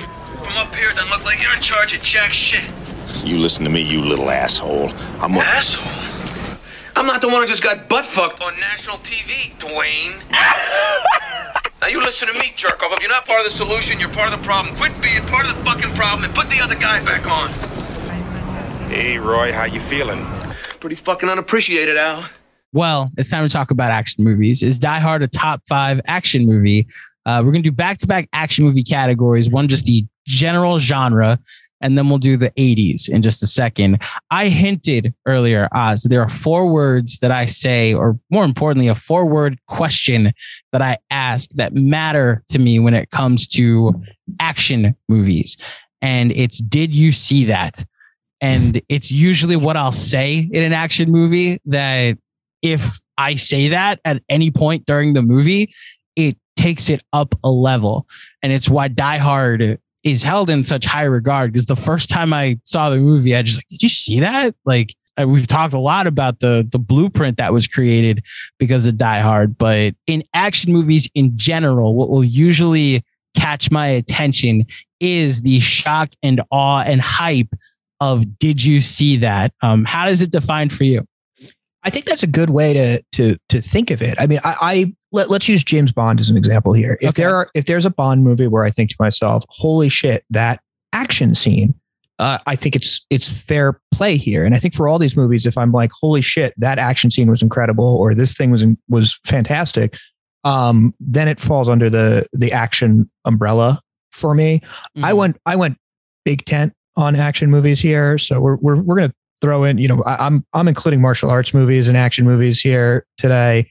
We're going to be inclusive. I'm not going to do the sort of pure genre stuff. So you're not going to hear Raiders of the Lost Ark, which I'm counting as more of kind of an adventure movie, even though I adore it.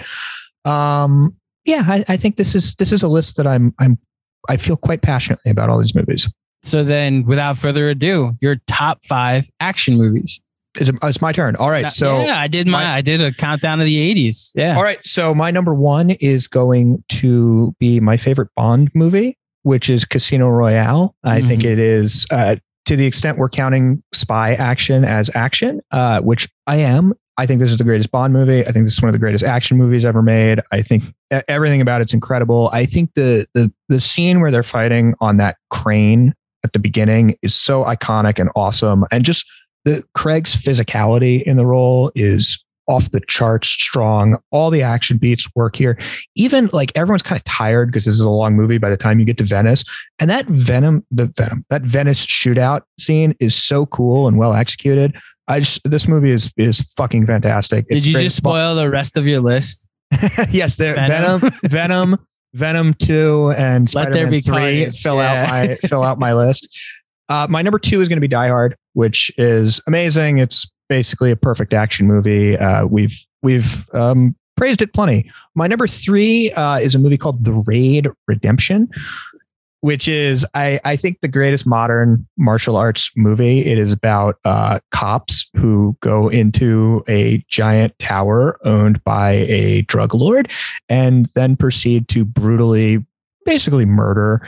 Every bad guy in incredibly graphic, unbelievably graphic action scenes. It is like the mold for what action editing looks like now in everything else. I mean, there's like a direct line, from R-rated to PG-13, but from The Raid to Shang-Chi. I mean, it is the graphicness and physicality here is incredible. It's full of these amazing long takes. It brought Iko Uwais, who's probably our greatest active martial arts actor today, into the limelight. Holy shit, The Raid is awesome. The sequel is really good too, but it's like 3 hours long and kludges a little bit as a result. But even The Raid 2 is a movie where you're like, you watch the first fight scene and you're like, there's no way they can improve on that.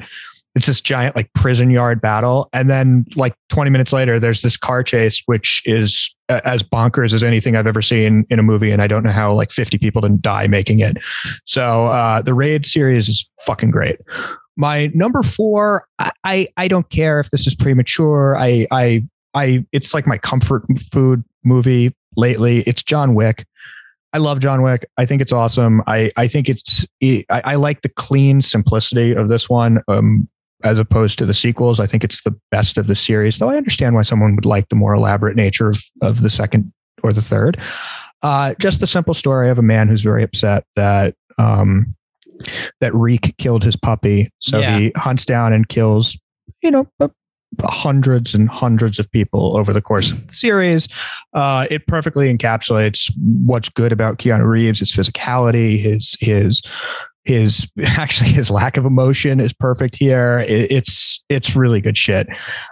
This is a movie that the fifth for me is going to be a movie that I truly adore. It's not quite entirely an action movie. I think it's perhaps better than all of the other movies on this list objectively, but because I have some question about it, of its actionness, it's going to fall to fifth, and that's Mad Max Fury Road. This movie's fucking awesome. The practical car stunts are just mind-blowing. This is another one where when I watch the movie and I say to myself, I don't see the CGI and I don't know how people didn't die making it.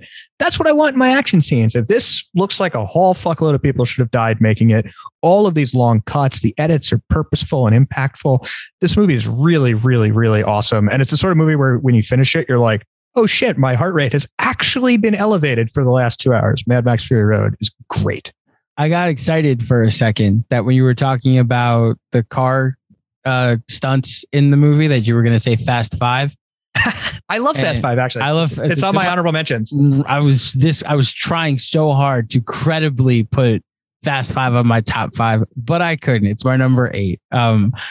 However, you did mention a couple of mine already. My number 1 is Die Hard. But man, did I come really close to putting The Raid Redemption at number 2. That movie is insane. And it's as if all the shooting scenes, because it's a foreign film. So like here, we don't have the same comedic beats that Willis hits or that Hans hits in The Raid. It's just pure action to the entire movie. So imagine if all the shooting scenes, like the scene on top of the roof when they're shooting at him and then he ends up in the elevator shaft. Imagine if the entire movie is that. Yeah. That's The Raid Redemption, the Raid 1, I guess you'd call it. You mentioned the actor Iko Uwais. Yeah. He's also in a movie called The Night Comes for Us that came out a couple years ago. Oh man, that movie's fucking badass. And Joe Taslim is in it too, who plays his brother in The Raid. That movie's fucking great. The graphic nature of the movies that this guy does, the action movies that this guy does, I mean, it works when it's staged correctly and it's not just like the Rob Zombie gore that I don't like. The Raid Redemption, it's like $2.99 on Apple if you want to check it out to rent. If you're just looking for a fun action movie over the holiday break, I highly recommend it. My number 3 is T2 Judgment Day. My number 4, again, I have to stick with in fact, I just realized the last 3 for me are franchise films. So T2 Judgment Day is number 3. Mission Impossible Fallout is my number 4. I could easily be swayed on Ghost Protocol. I could easily be swayed on the first Mission Impossible. I think Fallout to me has the most did you see that of the franchise for me, at least. And then John Wick 1, I like from the, I shouldn't say I like from the moment the dog dies, but from the moment he has been triggered, no pun intended, lack of a better word, triggered to then just murder everybody. That's the only movie that the entirety of the movie I like. So I went with John Wick 1, but from the moment the bounty is put out in John Wick 2 until the end, I like the first 45 minutes of John Wick 3, the knife fight that happens in the knife shop in the beginning when he kills Boban with a book. I understand it happened in the Bourne movie, and you were dying to tell me that, Oz. I still like when he killed Boban with a book in John Wick 3, and then we'll see what happens in John Wick 4. So those are my top 5. I respect the hell out of that top 5. It's a great top 5. This was a really difficult exercise for me. I love action movies. I love well-crafted action scenes. Like that. The reason that I love Shang-Chi so much, as the superhero bullshit goes, is because it's the best action movie that's ever been done in a superhero movie. I could list 50 honorable mentions here, but I'm going to limit myself and just go by a couple series or filmmakers here and say that John Woo should be recognized. I would probably pick Hard Boiled, but Face Off or The Killer are totally reasonable options. I think we should recognize Jackie Chan. I mentioned Drunken Master in a past episode, which is my favorite Jackie Chan movie, but Police Story in the Criterion Collection. Police Story is also really excellent, and its sequels. I love Fast Five. I don't care if that's an unpopular take. I love The Rock and Armageddon. Michael Bay is good at action. I like the first 3 Bourne movies in particular. I think are good action. I'm totally with you on any of Mission Impossible 4, 5, or 6 are very, very reasonable choices, especially because of their dedication to practical, non or minimal CGI stunt work. So Fast 5, I've talked about my affinity for the Fast franchise and how much I enjoy that shit.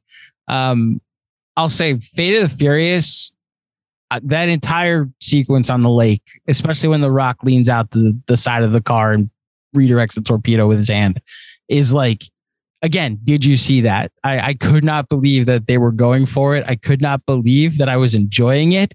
And just the entire physics of it all, that they're in a high-speed chase running away from a submarine. And not once did I ever question how they're out driving the submarine. And then that's that's less believable, or at least less unbelievable, I should say, than The Rock redirecting a torpedo. That's the most jump the shark highs I have in the Fast franchise action movies. I don't think we've ever talked about F9. What do you think of F9? I think it's like mid-tier. I miss The Rock and Statham. That's like the biggest thing I could say about it, is that it's clearly missing that element of these guys know how to do action. Vin Diesel is the heart of the movie. We need to use him sparingly, because when you take the people he's been feuding with out of the franchise, then he's going to make the story about him. And then it's like this drama about his brother that I did not care about, even though the whole concept of the movie is family. I think it's mid-tier. There are some really fun action set pieces. And I mean, spoiler alert, they go to space. I wish they had actually like let Tyrese fly a rocket, and I would have been great. Not like, let's have a car and then one acceleration. But yeah, they went to space, which I guess was always the plan all along. Yeah, I think F9 is the one that goes too far for me. I quite, and maybe it's because John Cena is very bad, but I quite hated Fast 9. But yeah, I generally I like the Fast series. Yeah, I didn't. So I'm always going to grade on a curve with these things, because they make me say those 4 words enough. I'm not going to defend Fast 9 to anybody. Again, they're missing 2 of my favorite characters from the franchise, The Rock and Jason Statham. I like Hobbs and Shaw more than I like Hobbs and Shaw. Yeah. I figure you're here to negotiate. Am I right? You're amazing. You figured this all out already. Hey, business is business. You use a gun, I use a fountain pen. What's the difference? Let's put it in my terms. You're here in a hostile takeover. You grab us for some green mail, but you didn't expect some poison pill was going to be running around in the building. Am I right? Hans, Bobby, I'm your white knight. I must have missed 60 minutes. What are you saying? The guy upstairs is fucking things up, huh? I can give them to you. Next up is Die Hard, a top 5 80s action movie. So what about the 80s made action movies different, Oz? Well, the 80s, as we've discussed, has a very Reagan-esque America fuck yeah persona that underlies what makes everything work here. It tends to be very propaganda. It tends to be very anti-foreign. It tends to be pretty racist, which it is what it is. Those were the 80s. We were born then. It's not our fault.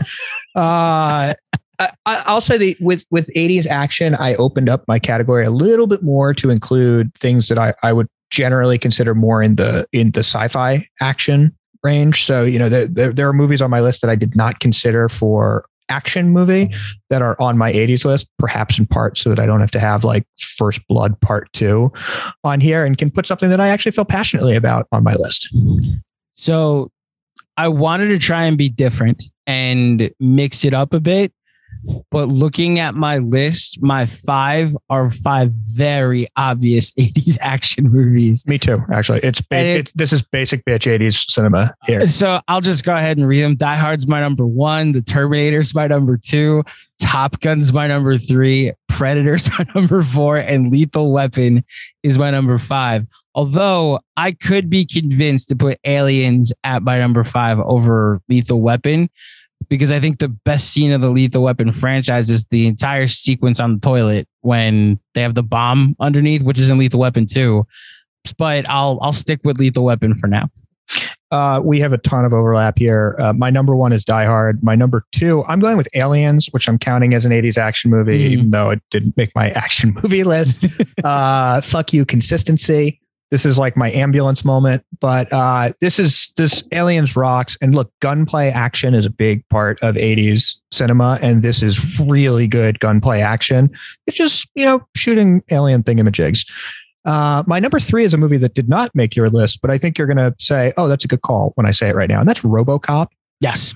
Which is both the ultimate of this sort of 80s aesthetic and also undercuts this 80s aesthetic. And if you'd like to see an interesting movie by the same director, Paul Verhoeven, Benedetta just came out on various streaming services the day before we're recording this, which is his movie about lesbian nuns. And I will say that it has a dildo carved from an image of Jesus in it, which is something that is not something I've never seen in a movie before. So that's interesting to me. Hold on.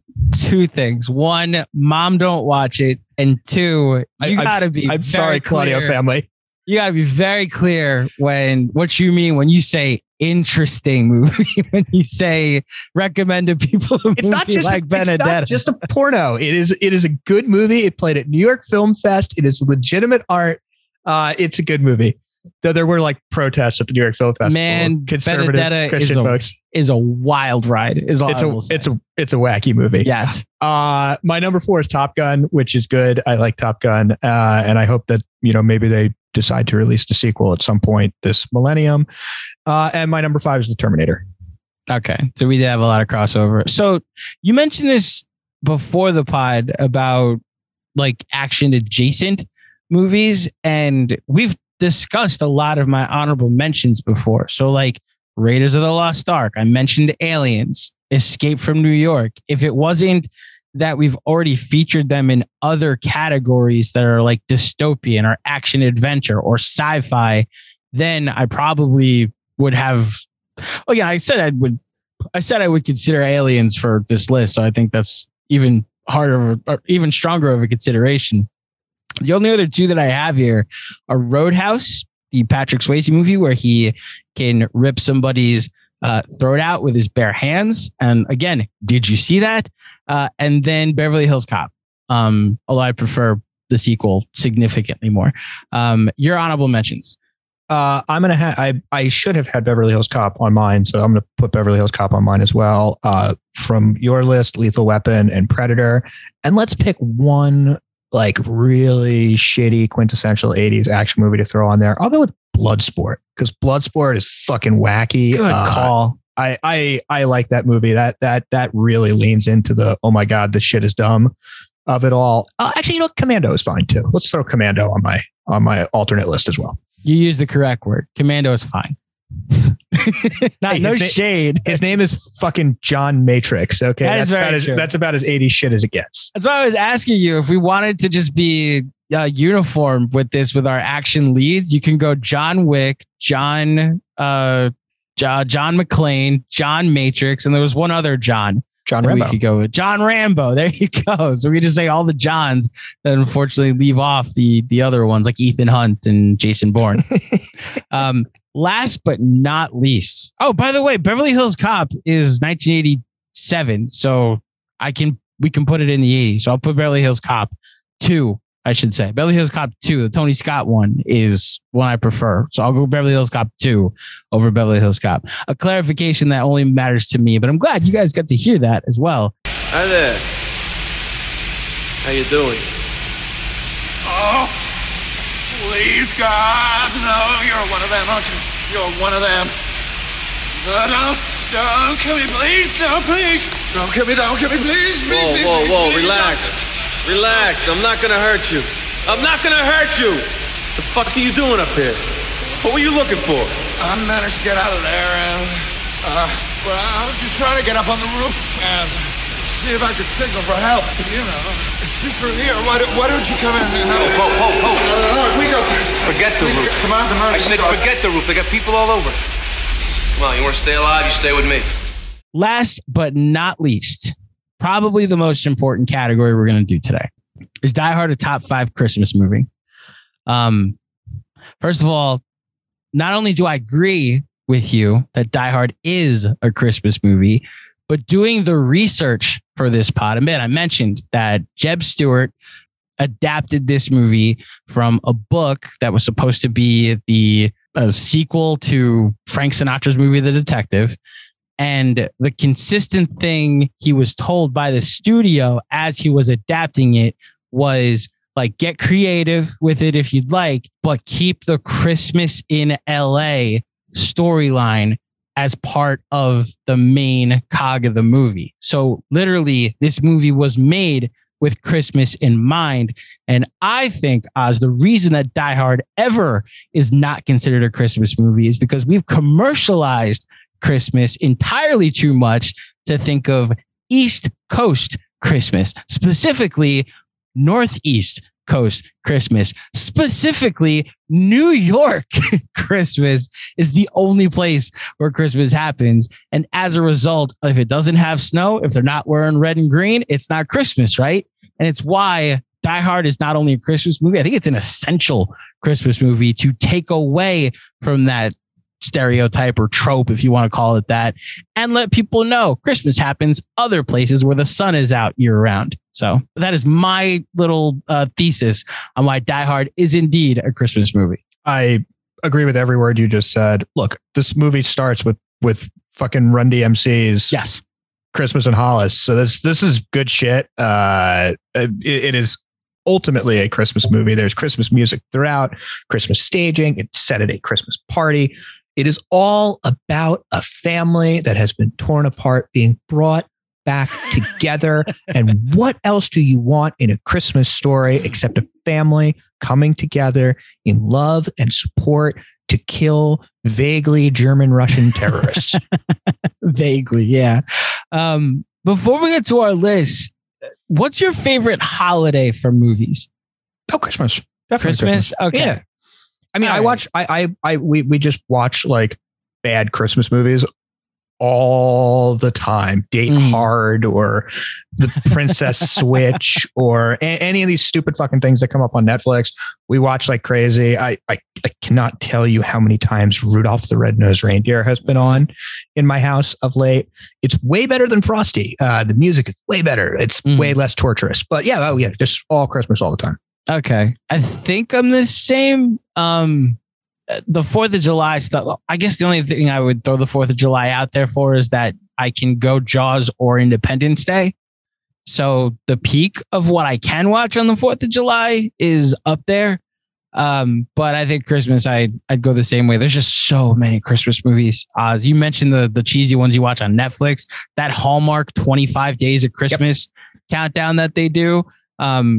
Since we got cable, Rosina's addicted to those Christmas movies. There's a really funny meme floating around Twitter of all the different DVD covers of Christmas movies, and it features a white guy wearing green and a white woman wearing red, and there's snow in the background and a tree. And it's just, these are 12 different movies. That's literally what they go with every time. Okay. A very important category to end on, Oz. What are your top 5 Christmas movies? All right. Starting at the top, my number 1 is Die Hard. Really? Yeah. Oh my gosh. Yeah. That is awesome. Okay, go ahead. It's my number 1. It's, as I said, it's a perfect Christmas movie. It hits all the Christmas beats. It also happens to be, arguably the greatest action movie ever made, all packaged together. This is like my shit. This is the thing that makes me happy in life. So Die Hard's my number 1. My number 2, which perhaps speaks to my tastes, and I sure wish it had a different last 5 minutes. But other than that, Bad Santa is going to be my number 2, which is just hilariously dark. What good shit. There is no sequel. It doesn't exist. Bad Santa. Bad Santa 2 sucks. For Bad Santa, for like 96% of its runtime, is one of the greatest comedies ever made, and then it pulls its punch at the end. My number 3 is this one may not be a Christmas movie, but I'm going with it anyway. Phantom Thread. Oh God. It's my favorite Paul Thomas Anderson movie. It is set in particularly during Christmas and New Year's. It is a love story, sort of. It really is a love story, just with poison. Phantom Thread is a masterpiece. It is definitely a Christmas movie. It's Christmas. You were talking about how it's all Northeast Christmas. Well, this is Christmas in London. Yeah. And it's a little different. It's a little less emotional. It's a little colder. It's a little more stiff upper lip. So Phantom Thread is my number 3. My number 4 is a movie that I've also mentioned on multiple episodes recently. And I'm going to go with A Nightmare Before Christmas, which is arguably a Halloween movie and not a Christmas movie, but it goes both ways. So I'm counting it as a Christmas movie. I love this movie. It's like a blessed 70 minutes also, which boy, do I like short movies lately. And my number 5 is Hawkeye. No, I guess that's not eligible, but Hawkeye's really good and a Christmas story. My number 5 is going to be one that gives me immense joy. And I know it's kind of dumb and I don't care. I'm going with Elf as my number 5. Okay. There's a glaring omission, I think, from your list, but I'll get to it in a second. First of all, Oz and I just either we spend too much time together or we just were meant to do podcasts together, because Bad Santa is on my list. Before I finalized my list, I hinted last week when we were talking about Danny Elfman that it had been forever since I watched Nightmare Before Christmas. And as you mentioned, it is a blessed 75 minutes, 84 with credits, Oz. So I rewatched it this morning before we jumped on, because I knew that I wanted to consider it for the pod, and it completely missed my list. Fuck you. I respect it. And I understand the Tim Burton Nightmare Before Christmas and the respect for it. The songs, there are a couple bops in there. There are a couple bangers. I'll give him that. I think I missed the train, unfortunately. So I'll have as an honorable mention, but it'll be closer to 6 and 7 than it is to 5. Yes, I have Bad Santa above Nightmare Before Christmas. So do I. So that's fine. Okay. So my number 1, and here's how I define my list. When I think of a Christmas movie, I had to go with, like, in order, what do I watch every year at Christmas? Whether it be, it pops up on cable, I seek it out. And there was one movie that I don't know if I've gone a Christmas without seeing in my life, and it's Home Alone. And I'm curious where it ranks for you, because it wasn't on your list.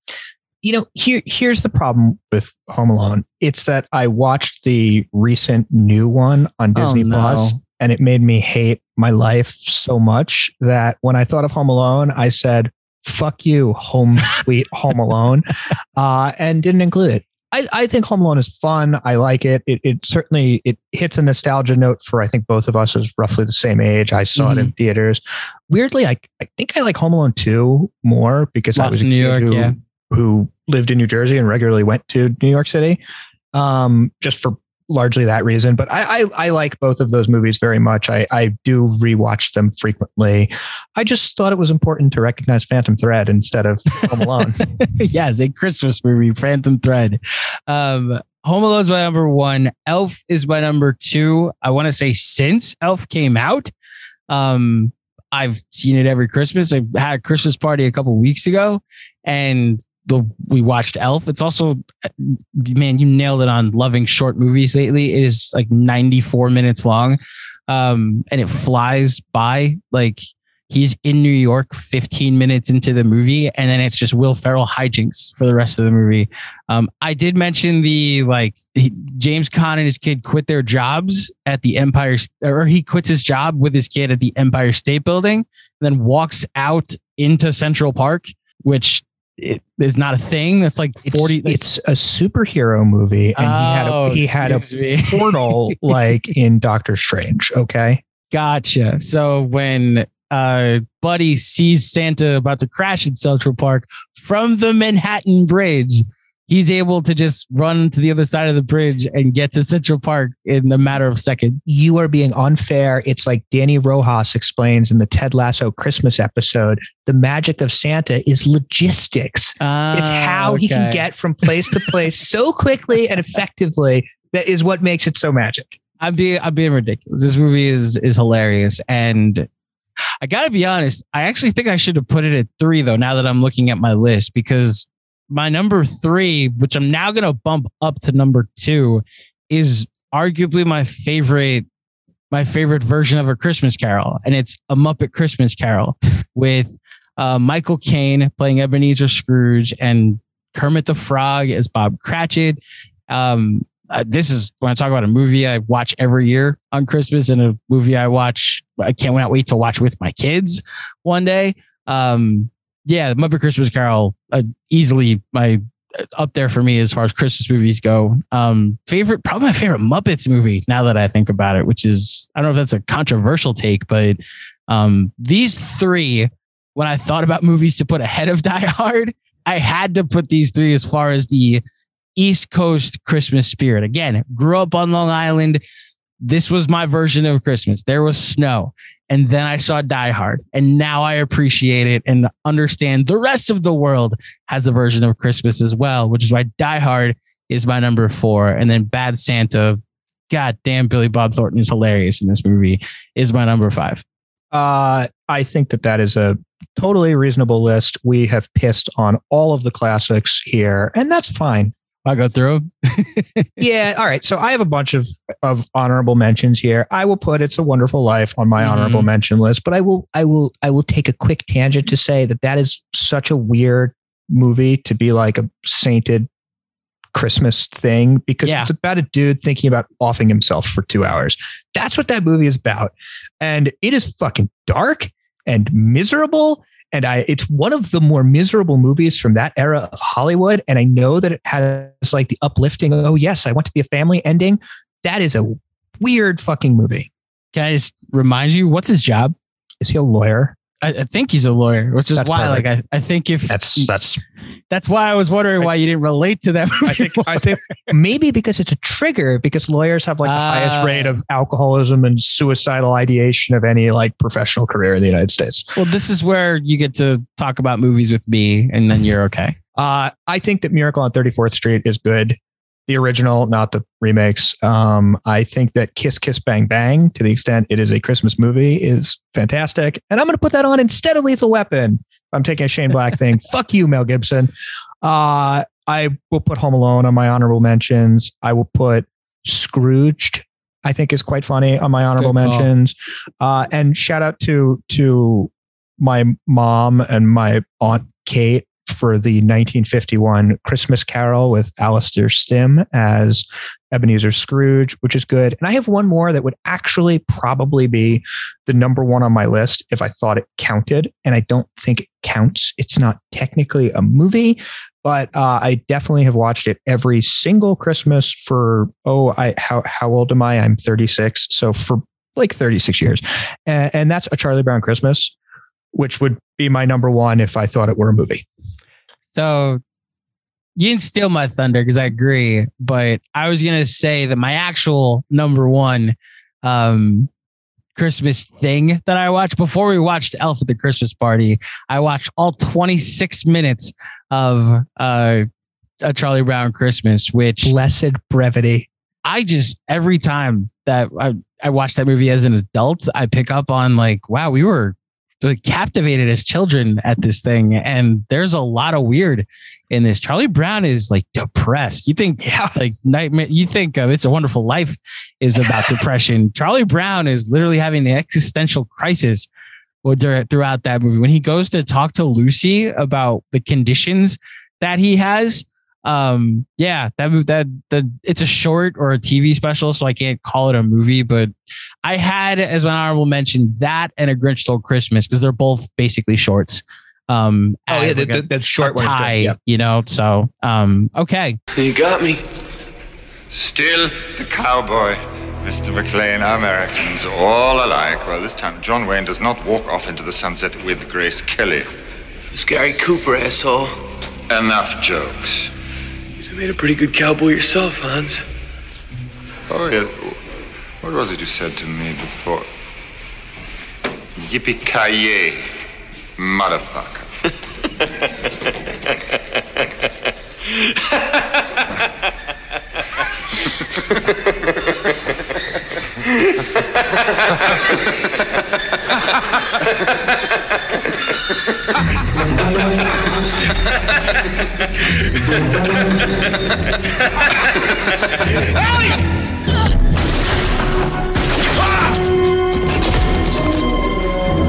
Happy trails, Hans.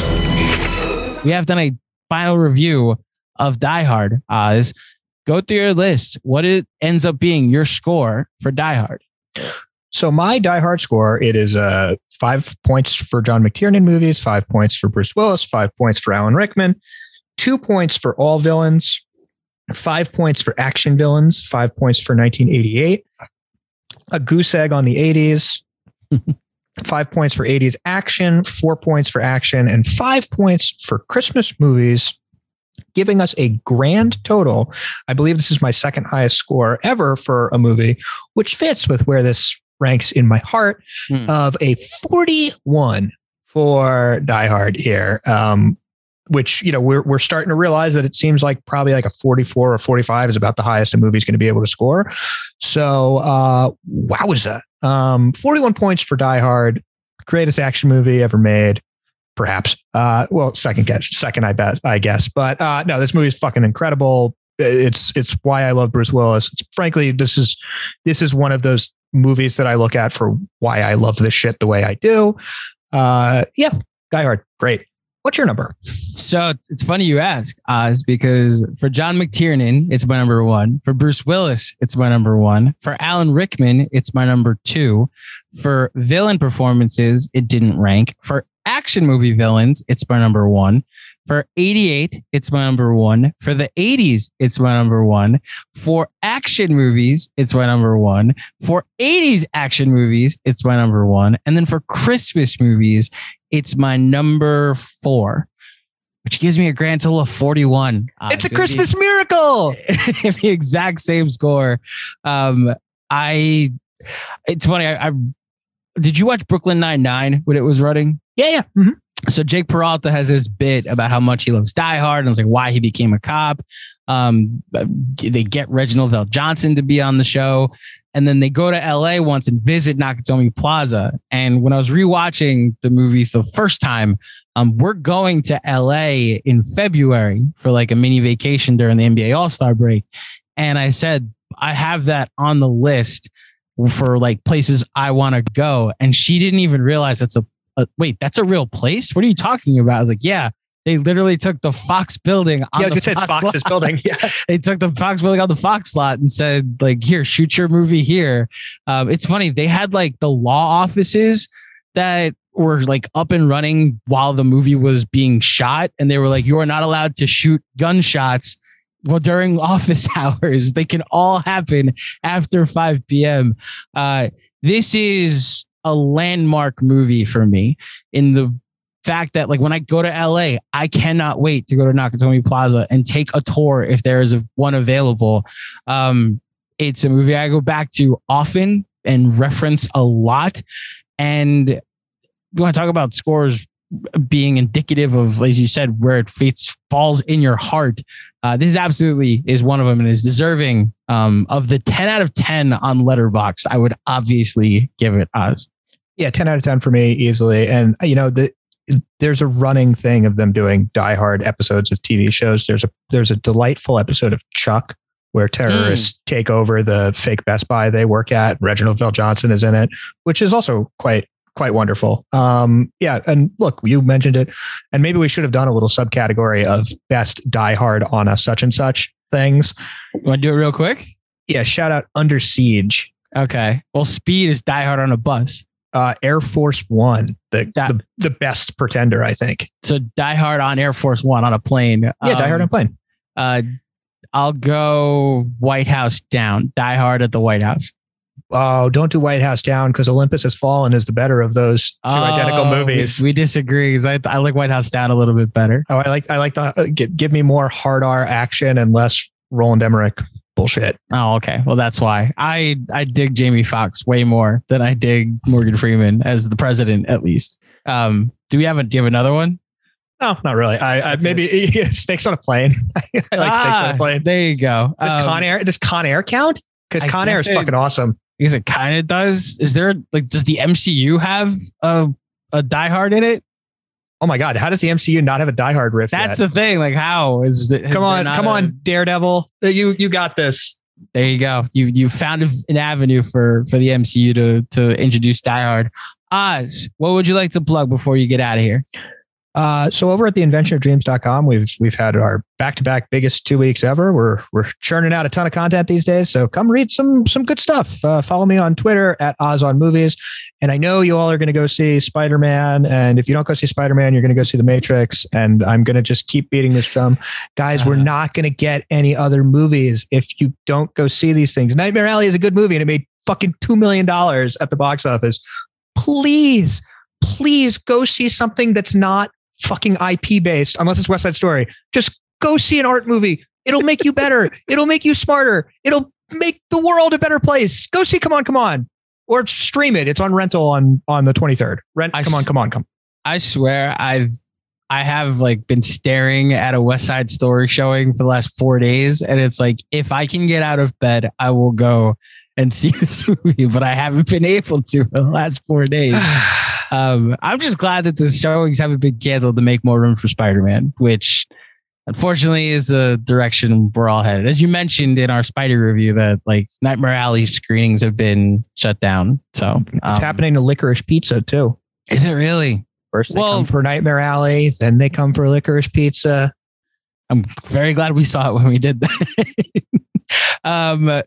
I will just say Oz has been very busy over at the Invention of Dreams, and I have your Being the Ricardos review bookmarked because I'm watching it tonight. And I know your thoughts. I know your thoughts. I want to watch it still, and then I'll text you later. Apparently, if this is going to be another case of let a director be in charge. Sorkin, you write the thing, they'll cut it and make it so it's a good movie. That is of all the 83,000 things that are being released over this little compressed 1 week window, Being the Ricardos is the worst of them. Wow. Okay. And that it's almost a good thing that we got bumped from getting to see that movie. Thank you to Oz as always. Thank you to all of you for listening. If you dig the show, head on over to iTunes and drop a 5-star rating and a review. Theme of the episode: to all celebrating, Merry Christmas. I hope you enjoy the weekend. Stay safe out there. And as always, thank you for listening, and tune in next time for another final review.